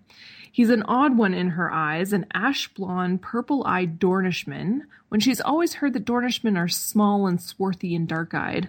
Arya doesn't describe him as cute, but he is probably a little cutie because she does mention that Gendry doesn't like Ned. So the logic states that Ned is probably super cute. Gendry's like... Gendry's weird, awkward feelings indicate Ned is hot. Yeah, and that he's jealous. So, only 12 and unbloodied, Arya doesn't admit to Ned that she'd first killed her, made her first kill when she was 8 years old. So, she, it's kind of quiet for a while, but then eventually Ned asks her about Jon Snow, which she finds odd until Ned tells her that he and Jon are milk brothers. This is significantly different from Eskimo brothers. Ned and Jon were both nursed by a woman named Willa, who according to Ned is also Jon's mother. Arya's like, what the fuck? You better break this down and be honest or I'll punch you in the face. She actually tells him she'll punch him in the face if he lies. It's pretty amazing. And it turns out Ned, short for Edric, is Edric Dayne, the Lord of Starfell, nephew to Sir Arthur Dayne, the Sword of the Morning, arguably the coolest knight in history. So Willa served the Danes for years, presumably wet nursing all of the wee blondes. And we don't get deets on Ned Stark's affair with Willa, she of the productive bosom. But we do learn that Ned Stark and Ashara Dane, Squire Ned's aunt, were hot and heavy after they met at the tournament at Harrenhal. Ashara later killed herself by jumping off a tower, but again, not sure if it was because of losing Ned Stark's cool embrace or because of grief over Arthur Dane dying at the Tower of Joy at the hands of Ned Stark and Howland Reed. That night at camp, Thoros finally gets a vision in the flames, and it's not good. Riverrun is definitely under siege by the Lannisters. Arya is furious because if she wasn't being held hostage by the Brothers Without Banners, she'd be at Riverrun right now. But this potential siege is just another obstacle to getting to her mother. They discuss waiting it out at Acorn Hall again while they confirm the situation and, make sure that what Thoros is seeing, what the ghost of High Heart has said is true. And Arya just loses it, running out of camp without a horse or any of her things or anything, just a solid Arya-style run tantrum. And then, boom, like out of nowhere, guess who literally plucks her off the ground? Sandor friggin' Clegane. And that's where the chapter ends. Brutal. So, so we can assume that Arya is now a captive of Sandor, and he's not going to try ransoming her right back to Beric Dondarrion, like 20 feet away. So, I mean, the good news is he probably just wants to stick a knife at her throat and make her sing a song, which is noble behavior according to most of the voters on it. Sorry, I'll just let it go. Yeah, he probably wants to emotionally and physically abuse her too. Yeah. But or he just wants to get paid. We'll see. Yeah. We can probably safely assume that he wants to either regain some sort of station or get money for her, or maybe trade her in for a better Stark model. We'll see. But I wanted to tell you, Matt, I have good news. I finally have a song to tie into this week's episode. Yes! Oh, yeah! I can't wait to find it. Yeah. It's The Mercy Seat by Nick Cave and the Bad Seeds. Have you guys ever heard it? I have. I love Nick Cave. Yeah, so the song itself is mostly about a man on death row waiting for the electric chair. That's why it's called The Mercy Seat. But the lyrics are just like really beautifully poetic, and it could be Beric Dondarrion's theme song. Some of the lines are so perfect, it hurts. Like, Let's hear 'em. In a way, I'm yearning to be done with all this measuring of proof, and my body is on fire, and God is never far away. So I go shuffling out of life just to hide in death a while, and I am not afraid to die. And like a moth that tries to enter the bright eye, I go shuffling out of life just to hide in death a while. And anyway, I never lie. I was like, oh, that's So musically, I think that the Johnny Cash cover of this song is better and is more applicable to like the whole attitude and atmosphere of this chapter. I could say that sounds like going to sample it. Wait a minute. Atmosphere-y type. Mm-hmm. Johnny Cash covered a song from Nick Cave and the Bloodletters? What Sure did. Yeah, Johnny Cash in like the early 2000s put out this great album of covers. You should check it out. It's amazing. It's the winner. He covered the Nine Inch Nails. I've heard that one. I can't remember what the song is called. But no, I didn't even make that connection with the. What was the shuffling out of life? So I go shuffling out of life just to hide in death a while. It's like, oh, that's what Beric does all the time. That's straight up Shakespeare as well. Is it? It's not a direct quote, but it's the exact same theme from Hamlet's famous soliloquy, "Shuffle off this mortal coil." Yeah, totes. It's a great song. I've heard that song, but I need to listen to it more closely. That's fantastic. Nick Cave and what was it? The Bad Seeds. Oh. All right. I will Google it tonight. I am so sheltered. But listen to the Johnny Cash cover first. Okay. The Nick Seed one is a little experimental. Still good. The Mercy Seat by Johnny Cash. Yeah. Roundabout. Cool. Sounds great. Okay, so yeah, I did want to mention that that Thoros, when he was first looking to the fire at the beginning of the chapter, could not see anything, and he just kind of chalked it up to, sometimes R'hllor doesn't give me visions. But then later, the ghost of Highheart is like, go look into your fire somewhere else. You're not going to see anything up here because the Highheart, the hill, is ringed by weirwood stumps and is still the district of the old gods. Yeah, it's a seat of which power. apparently cancels out the might of R'hllor. Yeah, that got me into thinking, Me like, too. how do these two powers so in on interact this. with each other? Mm-hmm. Because they both seem to be like good guy type things in terms of fighting the others, but Here's they the seem to interesting. not coexist too well. Here's the interesting bit about this whole thing to me. Both the Ghost of Highheart and Thoros don't reject the other religion. In our world. Yeah, there should definitely be some sort of war here. Right? Well, no, I just mean in Come our world crusade. it's pretty common for strict followers of a certain faith, which I would think the Ghost of Highheart and Thoros both fall into that category. They dismiss other faiths as usually, at least as being somewhat inaccurate, as being misled, or you're missing the details, or you've got the right idea, but no, that kind of thing. Yeah. In this, the Ghost of Highheart is like, consult your flames, your God will tell you. It's admission that R'hllor is real. And the to fact that Thoros is Thoros' listening to side, her. he's also saying, by not rejecting that, he's saying, if you're telling me that's true, I believe it because your old gods are telling you that he'll tell me that. It's like acceptance that both are okay.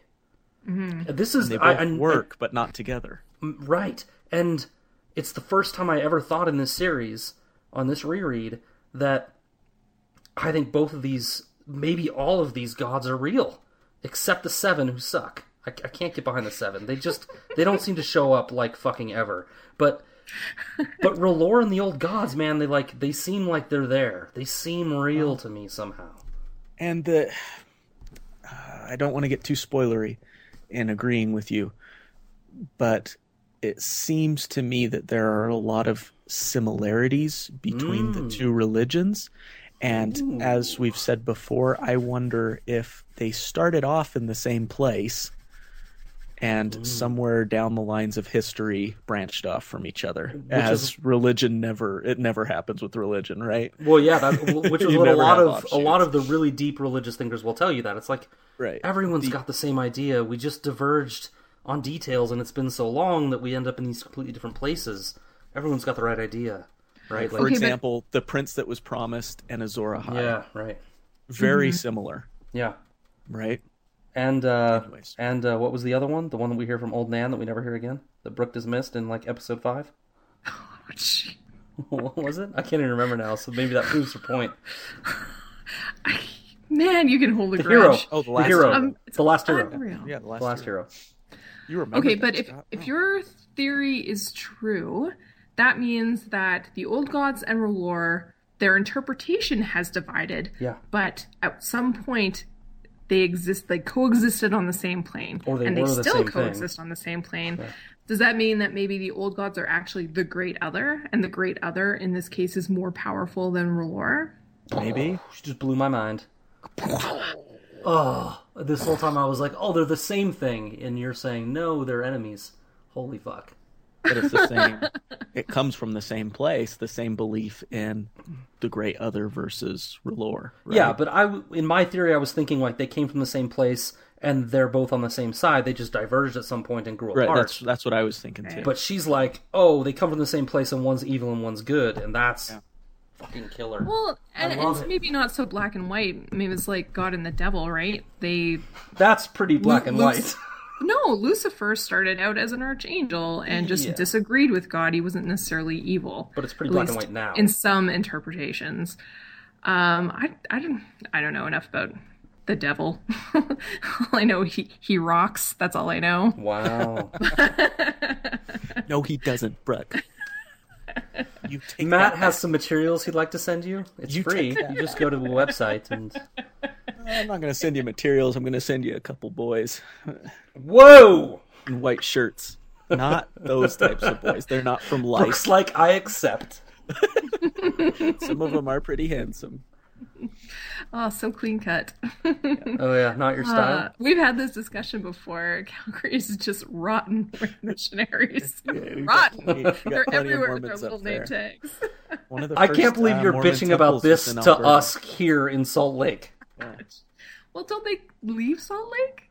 Yeah, but they all come back, and then we have all of them. No Do offense, they Matt. still wear the name tags? No. Okay. Do I still wear my name tag? For different reasons. I assume so. The pressed pants, the crisp white shirt, the name tag. Sometimes I put it on at night. Just to remember I told the you good no old joking days. about your sex lives. Wow. I love you guys. Mic drop. Brook out. That was good. Anyways, what else do you want to talk about with this chapter? Well, I just back to the religion thing just really quick. It seems like R'hllor, Thoros has that bit in there about his pyromancers. He's talking about Ares. His pyromancers knew better tricks than I did. They essentially sent Thoros to King's Landing to try to impress Ares because they're like, oh, he likes fire. Well, Thoros can do fire stuff. But the pyromancers were better than Thoros at that. And it's almost like, and now Thoros has all this power, right? Or it seems like he does, unless it's tricks of some kind. But it's almost like R'hllor recessed and lost power. It's a weird thing to think about, gods losing power, right? But it's not without precedent. In literature for sure. Not that I'm even not... in this world, we've seen instances where the manifestation of their power has receded or we've seen it with magic for sure and dragons, which is what I would say their power is, right? Yeah, perhaps. Right. I don't know. I don't know that there's a link there between dragons and religion. I'm not sure, but there certainly is dragons and magic. I think, but there's I'm not magic sure about in religion. the world, but it's about. Does it equate back to some god that's providing the magic? Exactly. They seem to explain the magic through religion, right? They want to. I'm not sure about the Macers want to. No, definitely not. Well, they want to discount magic completely. Yeah. But this happened when I was thinking about this, about why would he all of a sudden not have power and it's coming back into the world? That really bothers me. A god they're omnipotent. Why can't they, why would they lose power? They're all powerful. But then, that's our interpretation of God on this planet. Exactly. There are certainly other precedents. The Dragonlance series, which I read a ton as a young adult, right? Their gods wax and wane. Different ones are in power, and different ones are more powerful than at other times. And the Greek gods certainly went through that too, in our mythology of the Greek mythology and stuff. But the Dragonlance stuff just popped into mind. There's a whole time period where the gods are completely gone from the world. They receded from the world. They're not even around anymore in those stories. And maybe it's something like that where they just kind of disappeared. And it's really easy for religions to diverge and separate and get confused when your gods are absent for a while, right? Yep. Maybe. Not for sure. Yes. Again, did I if there are gods at all. If there are gods at all, fair enough. Seems like... It seems like they explain their magic as being from quote-unquote gods, but... Yeah. Going back to your original point, Scad, it is cool that they are so just thoughtlessly accepting of each other's beliefs. Yeah. Yeah, that was a really casually, good point, almost. Yeah, very, very casual. Oh, just check out your flames later. He'll tell you. I really like Thoros on that note. I just love the guy. He's I wasn't that good of a priest. Yeah. They like you said, Scad, they kind of sent him to Westeros because I think they saw him as kind of a lost cause. Yeah. And they see Westeros with their worship of the Seven as a lost cause. Yeah. It's we need to put him somewhere. Let's just send him to Westeros. Yeah. Yeah. It's the opposite of the Mormon faith, actually. I feel this is only from personal experience, but I feel like they send their sharpest kids to the places that need it the most. Like Brazil, right? Like Brazil. I had a friend who was super smart and super dedicated that went to Idaho, Russia. Yakutsk. I don't remember which region it was. Super tough area, and I was like, wow, Indeed, that's a challenge. Yeah. So good for your faith in challenging those that can accept the challenge. How about Ned's story or stories? Oh man, there's so much to talk about on this. Yeah. Do we save it for Davos After Dark? Some of it. I just want to say this: hearing Ned's stories, but also reading Gurm's brilliant depictions of Arya's reactions to these stories. Mm-hmm. It's like the Stark kids are those poor homeschooled kids that get taught different history than everyone else gets. Like, she has no clue about stories that are essential to her family's history. Her own father's history. Assuming it's true, right?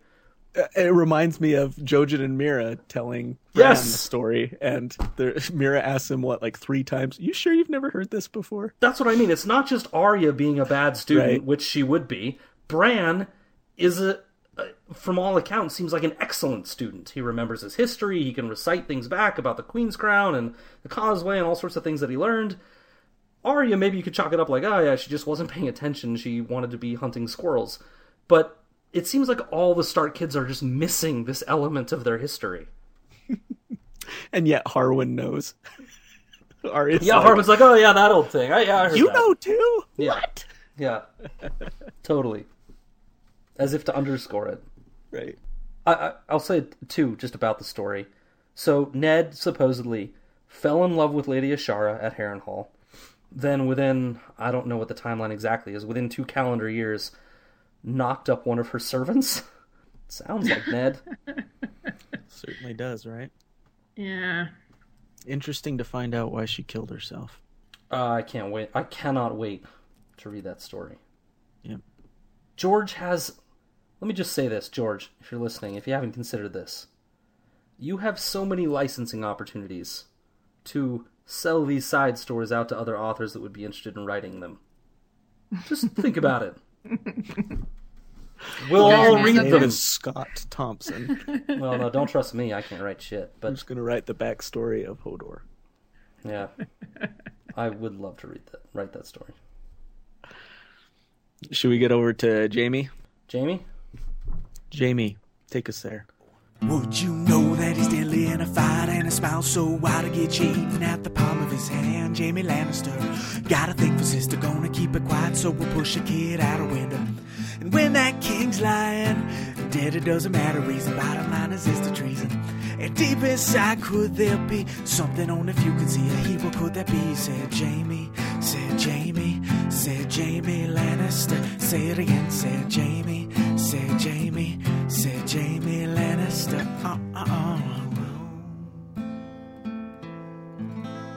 Jamie departs Harrenhal under a party of Northmen commanded by Steelshanks Walton. Qyburn also there to ensure the best care for his hand and to drive the plot forward, to be honest. The Bloody Mummers keep Harrenhal, and it should be noted, Lady Brienne.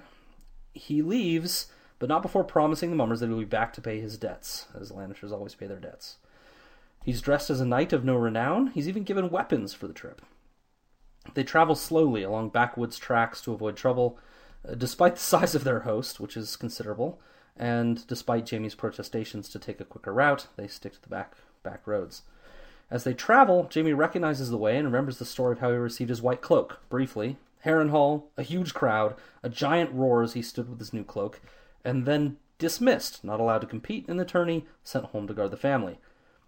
Jaime woke up at that moment when he was dismissed, sent back to guard the family. He was a pawn, or perhaps a knight, if you're generous, in Aerys' chess game with his own father, Tywin. Qyburn disrupts this daydream that Jaime's having to inquire about his hand, and they do some small talk additionally. Qyburn sent him a girl the night before they left. She wanted him, he rejected her. He has eyes for Cersei only. Out of the blue, Qyburn also offers some more intel, that he inspects girls before any recreation, torture, oh my gosh, whatever, yeah, gross, occurs, and that those inspections included Brienne, who is indeed still a maid, in case anyone was wondering. And that they also received an offer of 300 gold dragons for her, but that the goat is holding out for Sephiroth. weird that he's just offering all this information up. Apparently he's a bit of a gossip. Anyway, Jaime starts thinking about Brienne's fate. He thinks and can't shake the thoughts of what she is in for with the Bloody Mummers. Beatings, rape, maybe lost limbs. Hey, dumbass, that's called your conscience. You're supposed to listen to it. They travel on, they make camp. Jaime sleeps. Ah, to sleep. To sleep, perchance to dream. Aye, there's the rub, for in Jaime's sleep is death. He is home, at the rock. His hand is whole. Men with spears prod him down, down, down. When he reaches the bottom, his father, sister, son, and other Lannisters condemn him to this dark place they've driven him to. They turn to go, but leave him with a sword. A sword that catches fire, blue fire, as soon as he picks it up. Brienne also appears out of freaking nowhere, blunders forward to join him, chained naked. She also gets a sword.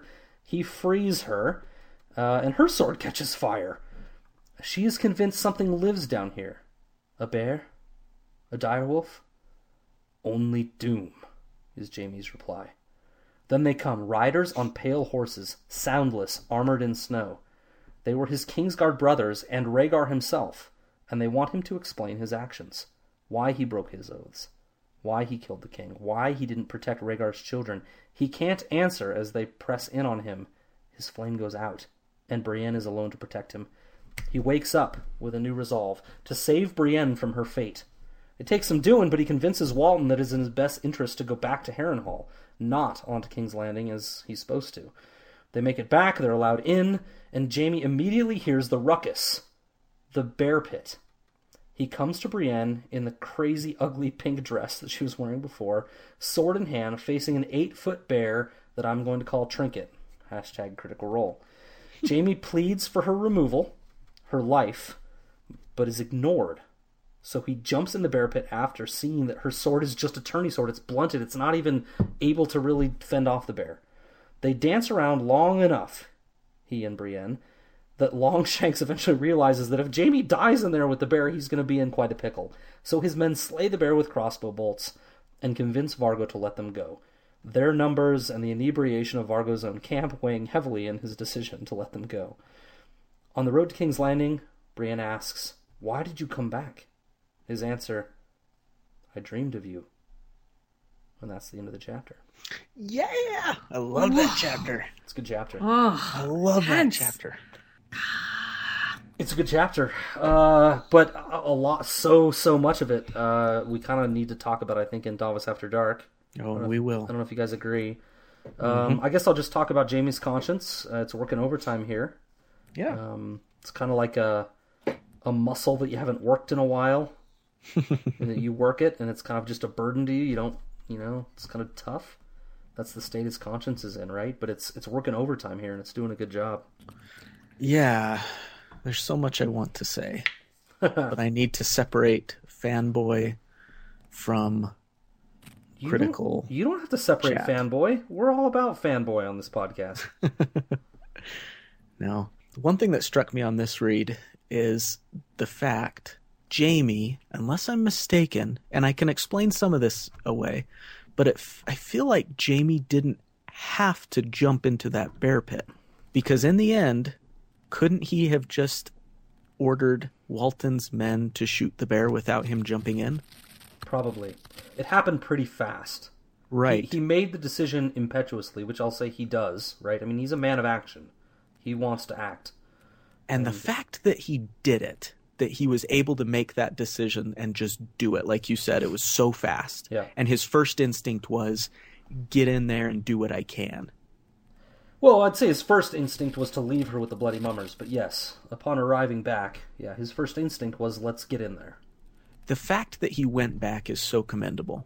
I agree. The fact that he left in the first place, not good. Yeah. The fact that he went back, though, is commendable. And he woke up guys in the middle of the night. He didn't hesitate. Yeah. We're going back right now, and if you don't come, I'm going to essentially I'm going to lie and say that you did this to me and all this crappy stuff. And went back. That's really something that he jumped into that bear pit again. That's what's sort of Jaime in a nutshell. Yeah. Sorry. Yes. That's exactly where I was going to go. Go ahead, Brooke. Mm-hmm. Yeah. Yeah, just screwing up the first time and then making amends.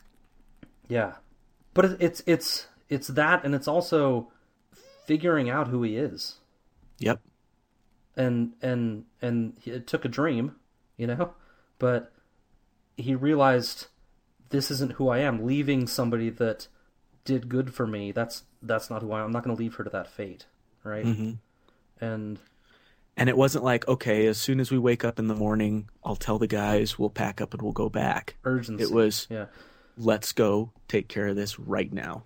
Which I would say is just a part of his character. I think he is, absolutely, like I said, he's a man of action, a man that's he's not yeah. going to wait for anything. It's, let's do it now. Whatever it is. Breakfast now. Let's do it. Yeah, there's a lot of indicators that we're getting in this chapter and others of kind of like Jamie's true nature is a really good nature. He's actually got a lot of these really good qualities, but over the years they've just been calloused over and suppressed, and we could say he's a product of his environment and blame it on that, and I think that might bear partial responsibility growing up with a dad like Tywin Lannister and the types of expectations that Tywin had on him, and everything definitely played a part in it. But I'm not going to throw you and I under the bus, Scott, but how many guys would be asleep and you have a naked woman crawl into bed with you and to be able to still send her away, right? Who's completely ready to go, and you send her, you're like, get out of here. I mean, that shows a lot of the loyalty to Cersei that he still has. Yeah. That could just be habit by now. I don't know. Yeah. And we also... you know what? I'm not gonna interject my opinion on this one. You guys would know way better. I think that would be a pretty... Well, I don't know. I mean, I've had naked women crawl into my bed, but I didn't turn them away. All right. Listens just went up for our podcast. Brooke After Dark. Probably mid-morning. So, yeah, I think so. I don't know what to call it, quality or issues. I think Jaime has some major family issues. Like, he needs counseling if counseling exists. And that shouldn't take away from his dedication and his loyalty to Cersei. I don't think. That it's his sister. So what? It's still loyalty. That matters. But I just think he, that dream.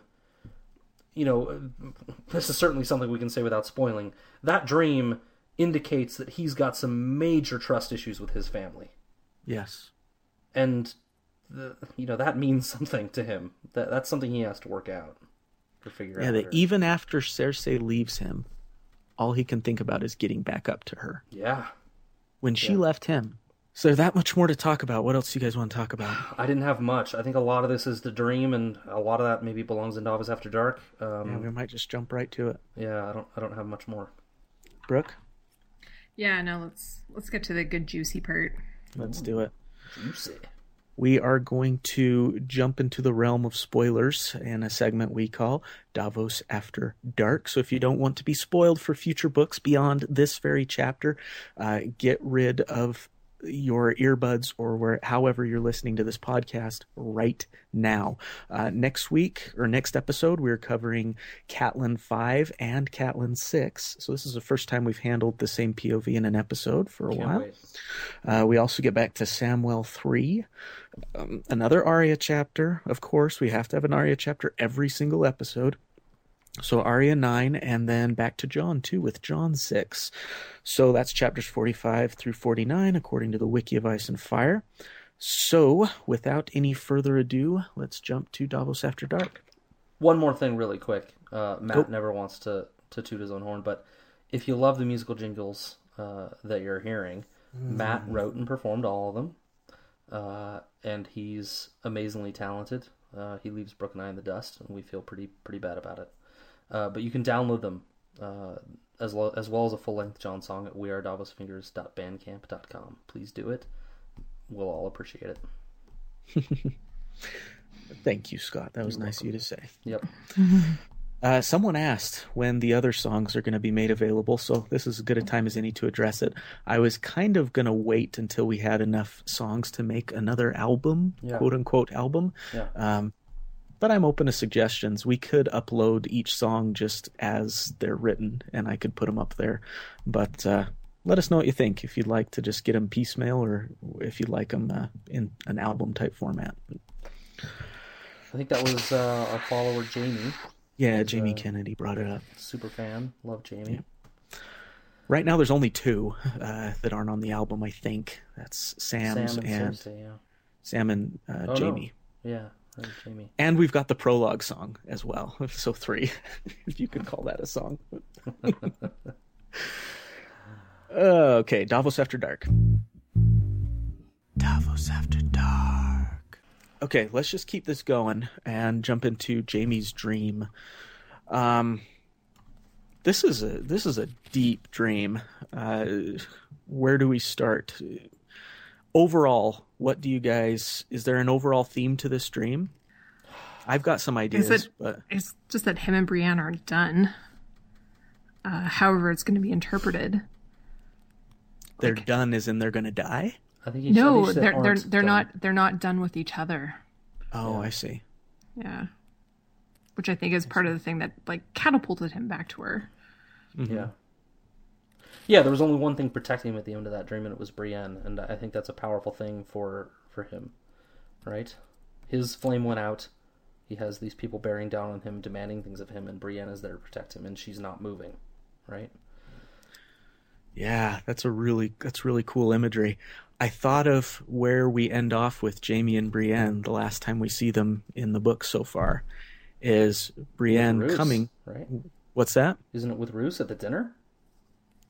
No, I'm sorry. I mean the books as far as they've been written. A Dance with Dragons. Clear into Davos After Dark territory. Brienne finds Jamie, right? And she's like, we found Sansa. Come see her. Which is a lie. We know she hasn't found Sansa. Brienne was with Lady Stoneheart. Mm-hmm. So I'm thinking Brienne's taking Jamie back to Lady Stoneheart. Mm-hmm. And Lady Stoneheart is not going to want to do nice things to Jamie. Why? And he failed with the Sansa Arya thing. I'm kidding. You're joking. April Fool's. I'm wondering if maybe there ends up being some trial by combat or something like that, and Brienne steps in for Jamie. That could be his sword going out and her sword staying lit. It might be kind of a passing of Jamie accepting Brienne as his equal, allowing her to like be his sword hand. Do you know what I mean? Yeah. He's finally admitting like, I can't do this one-handed, whatever the battle or whatever it's going to end up being, but Brienne is willing to, and I'm going to allow her to do that, letting Brienne kind of be his champion, which would be a huge deal for someone as prideful as Jamie, right? And I think that could be a really cool reveal. But anyways, this is something I was thinking about.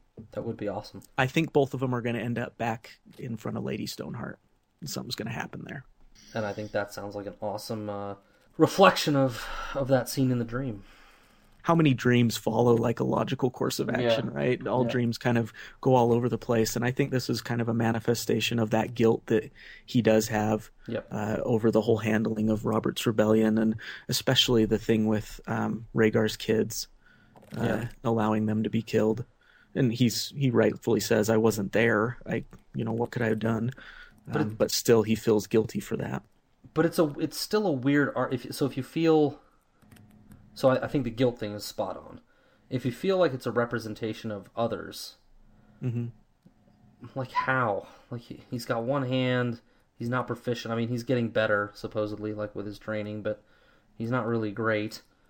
If you read this like some sort of prophecy of him against the others, what it really says is like his flame is going to go out against the others. He's going to die. But how else is he, like, how's he even going to get there? What's his motivation for even going up to the north where the others are? I don't know, it just seems, I want to believe it because it sounds like a cool arc for him of redemption of some kind. But I don't know what impetus would send him there. Maybe it just has to be left unanswered, but I don't know. Brooke, any ideas? I feel like the culmination of this Great War is going to be in Westeros, and possibly the wall will have fallen and they will come to him. So like it's kind of a thing that no one can escape. Like you can't be you can't sit this one out. Yeah. Yeah, That'd be maybe. cool. You're either in or you're dead type thing. That would be Yeah. cool. Yeah. I will say too. I think a big part of this is just Jamie and his feelings about his family and his relationship with his family, and the fact that he's at home, but they're driving him down into darkness, into this desolate place. I think it means that he can't go back to his family.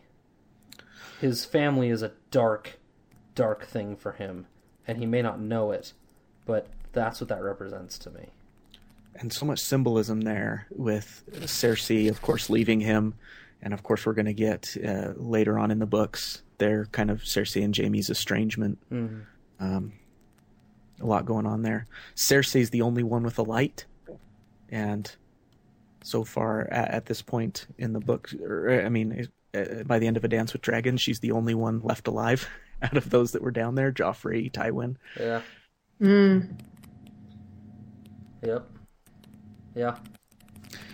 Jaime being naked down there, I think, is indicative of what you're saying, Scott.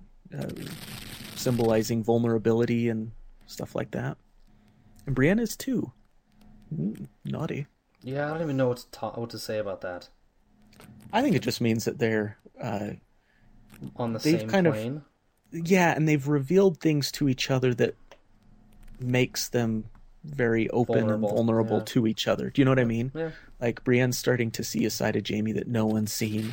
Yeah. And I think Jaime is starting to understand Brienne in a way that not others do, that others don't. And so, yeah, that kind of same plane, vulnerability to each other, openness to each other. And they've spent a lot of time naked together, so it was just... They have.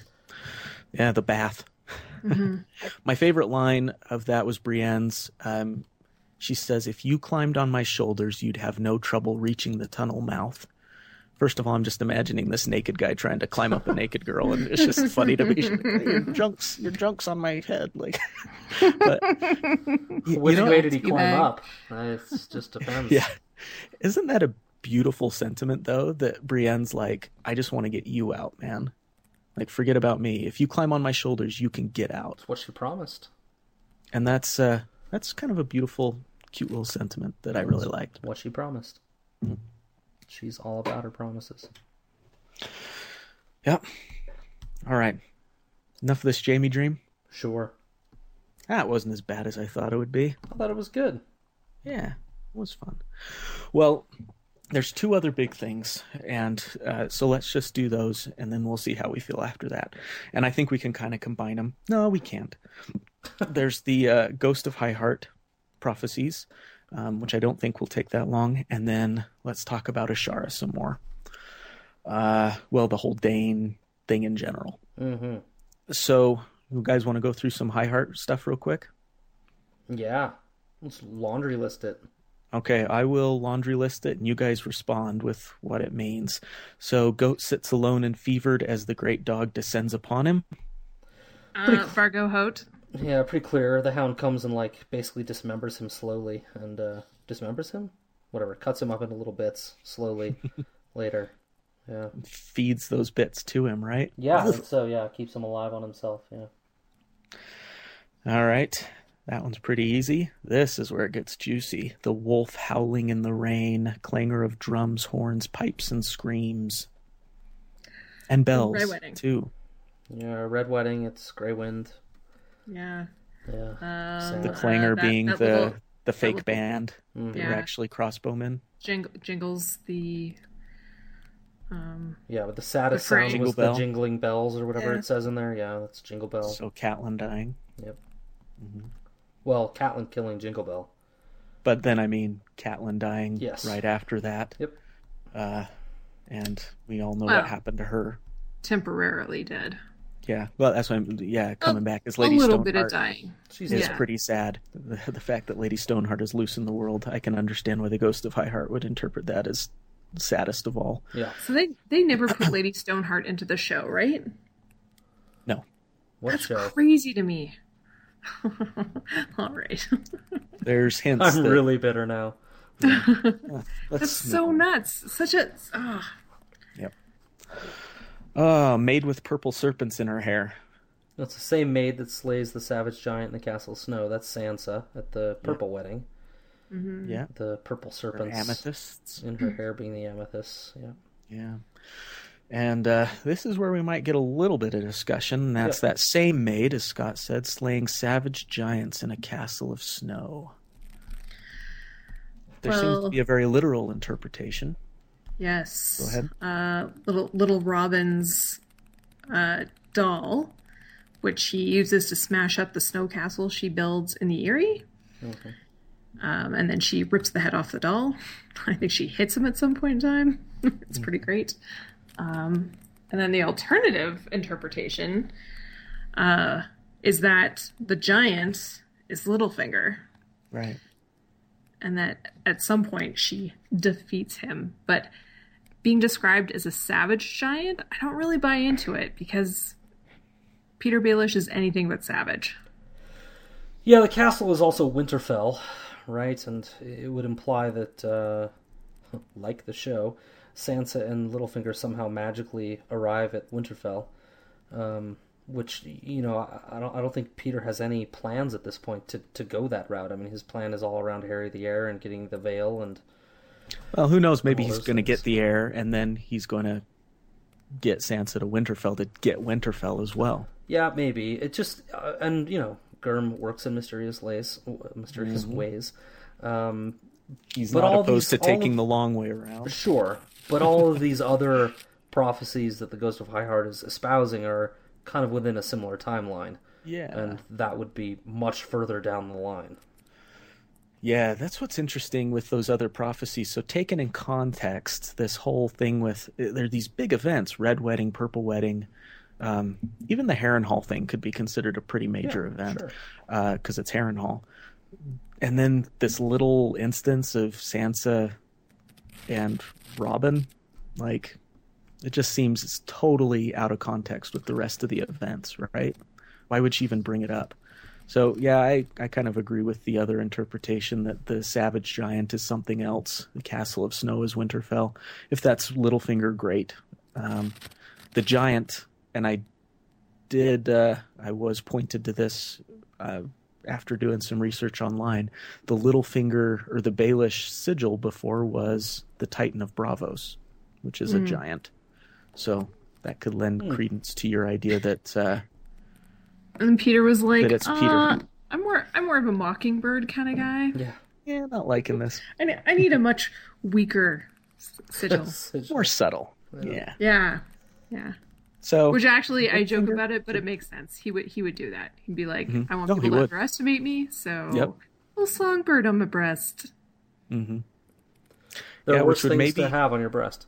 That whole Robin of Arryn thing would be a metaphor to what Sansa's going to do later, or foreshadowing, or whatever literary device you'd call that. But yeah, I would agree that it seems like a minor event compared to the others. Unless you're talking about characterization, which I don't know why the Ghost of Ironheart would think in the terms of characterization. Mm-hmm. But as a reader, that moment for Sansa is enormous. Okay. I mean, I remember reading that chapter for the first time and feeling, not for the first time, I identified with Sansa before this, but maybe for the first time feeling like Sansa is a Stark. She remembers, and throughout this whole thing, I've been feeling like her wolf needed to be there to connect her back to her identity, but she still has it. It's there. And so from a characterization perspective, it's a very important scene. But you're right, as a major event, yeah, I get what you're saying. Mm-hmm. I guess we'll see. We'll see. All right, do you want to talk about Dane stuff? And then we'll call it? Yeah. Unless there's any other little things. Does anyone have anything substantial to say about it?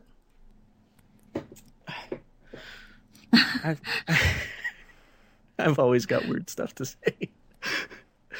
That's why we love you, Matt. Tell us your weirdness. So, in relation to Team John, if Team John is real, then this is my idea.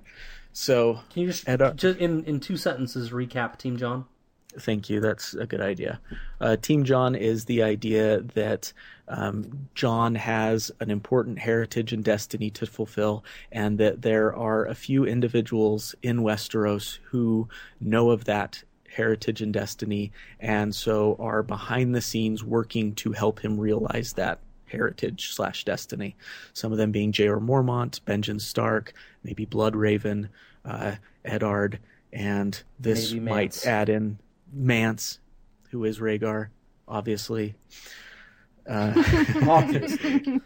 And now I'm bringing That's the been a Danes. Now I'm bringing in the Danes to this whole idea. And so amendment number 1 to your statement is a few people has now turned into quite All a of few Westeros. people. Yeah. All of Westeros. By the end of this, everyone's in on Team John. So Eddard, going clear back to the Tower of Joy, Eddard Stark goes to the Tower of Joy. Which, how did he know they were at the Tower of Joy in the first place? I've got an idea on that too. He was told. Right. This is the literary answer. But he does not kill Arthur. Instead, they start chatting, and they come to an understanding about the importance of Rhaegar and Lyanna's baby.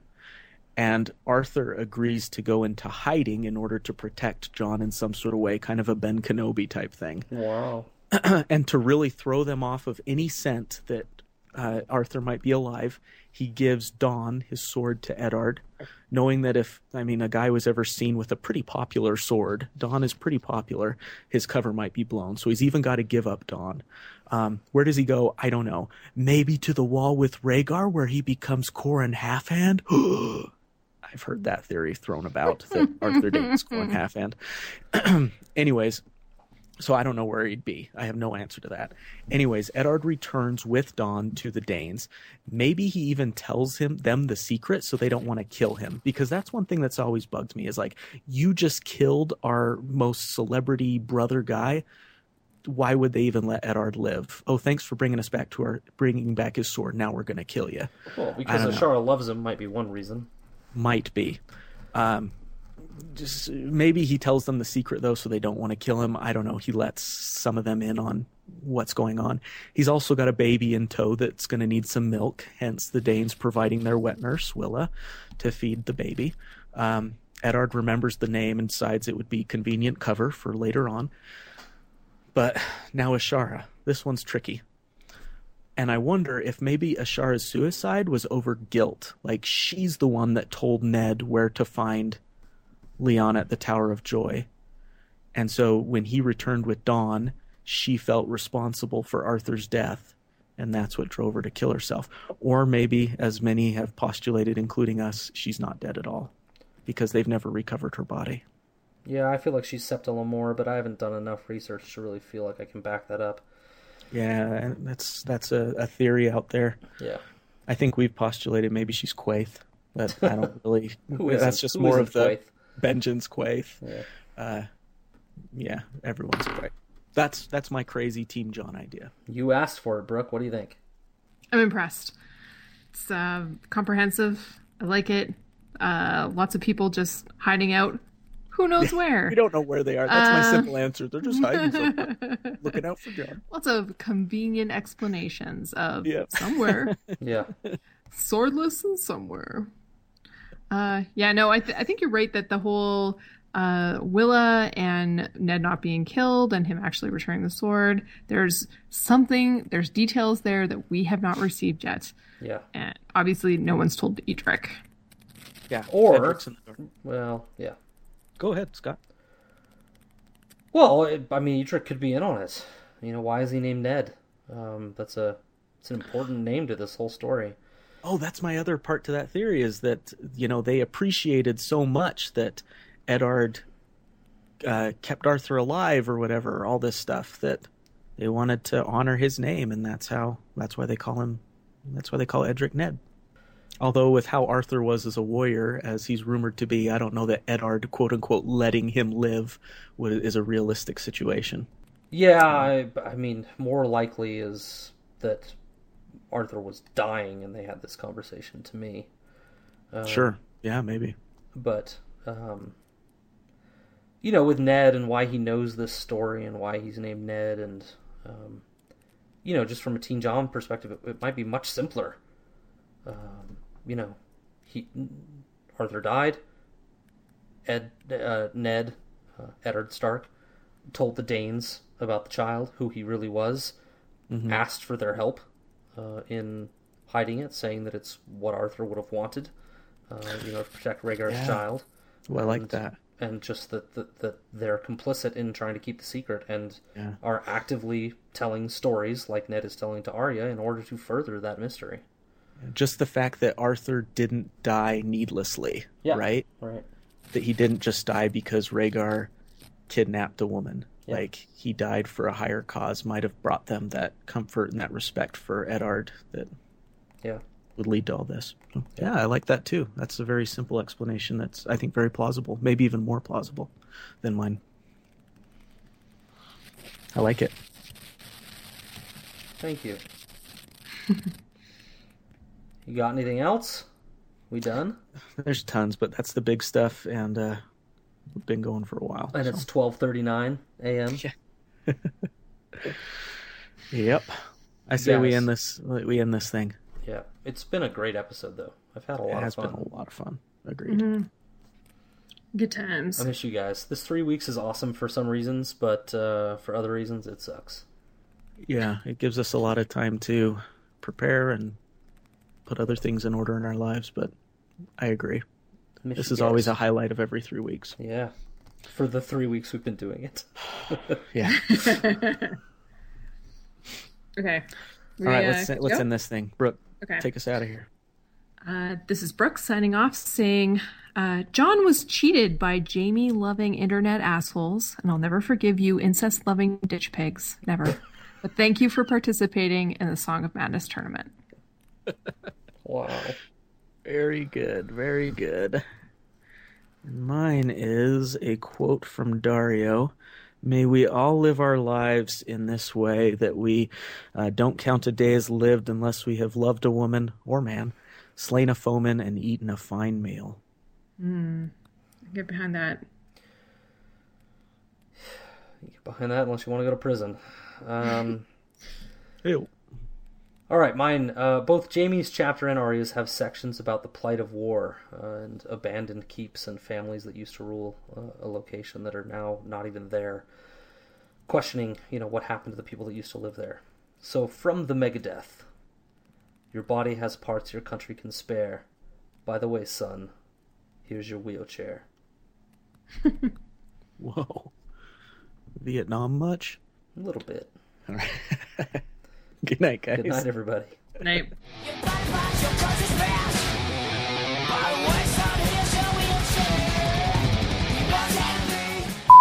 It's true. And then that second poll, that made me even more mad because, if Jaime lovers spent, a little less time fucking their sisters, a little more time having a life, that would have happened. Whoa. Well, I think I said this to you, Matt, right before we did it. I think I said on Skype, I'm pretty sure Jaime's going to win this because the Jaime supporters are more active. They know how to mobilize, man. Yeah, they got a good ground game. Carefully left Lost Stars right on the couch for Shelty tonight so that she can try to read it, since she can't watch Netflix or anything. We'll see if it works. I'll let you guys know. Oh man, what kind of rift in your marriage have we created? It's a deep... Kelty. I'm going to call her that and see if the rift gets deeper. Oh, I'm so sorry. I will one day remember your wife's name. That's all right. Shelty, just sit here quietly. Don't walk around. Don't flush the toilet. No television. Shh. Here's I will give you this book for you, honey. That I like to It's a fantastic book. Just read it. She's like, you're not getting any tonight, Scatty. And I said, how is that different from any other time this month? Heyo. Guys, it's only the 2nd of the month. I don't want to joke about your sex life. In that you are alone. I kind of want to do. Yeah. I'm drinking Mountain Dew now. Sorry to peek before the podcast. and pooped. It burned. I pooped twice. Not solid. Explosive, actually. Arya Stark. Stop laughing, Brooke. Arya Stark. Davos Seaworth. Tyrion Lannister.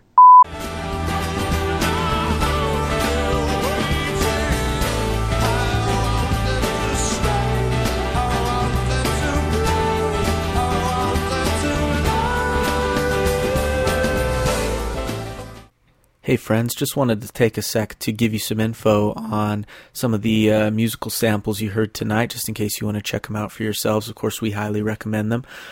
We had a snippet from the song Number 41 by the Dave Matthews Band. It's originally from their album Crash, but the version we included is from a live album called Listener Supported. It's 100% my favorite song of all time, and if you don't like it, you're a weirdo. We also had With or Without You by U2. That's from their album The Joshua Tree. Also has one of my favorite songs, Where the Streets Have No Name, on that album. Take No Prisoners by Megadeth. That's from their album Rust in Peace. You'll have to ask Scad about that one. We had our song for Barrack, The Mercy Seat. That's originally by Nick Cave and the Bad Seeds off their album Tender Prey. However, the version that we included at Brooke's recommendation was from Johnny Cash and his album American 3 Solitary Man. And then also we had, of course, a clip from All Apologies by Nirvana. That's from their album In Utero, but the version we included is a live acoustic version from their album MTV Unplugged in New York. So check them out. Hope you enjoyed the episode, and good night, guys.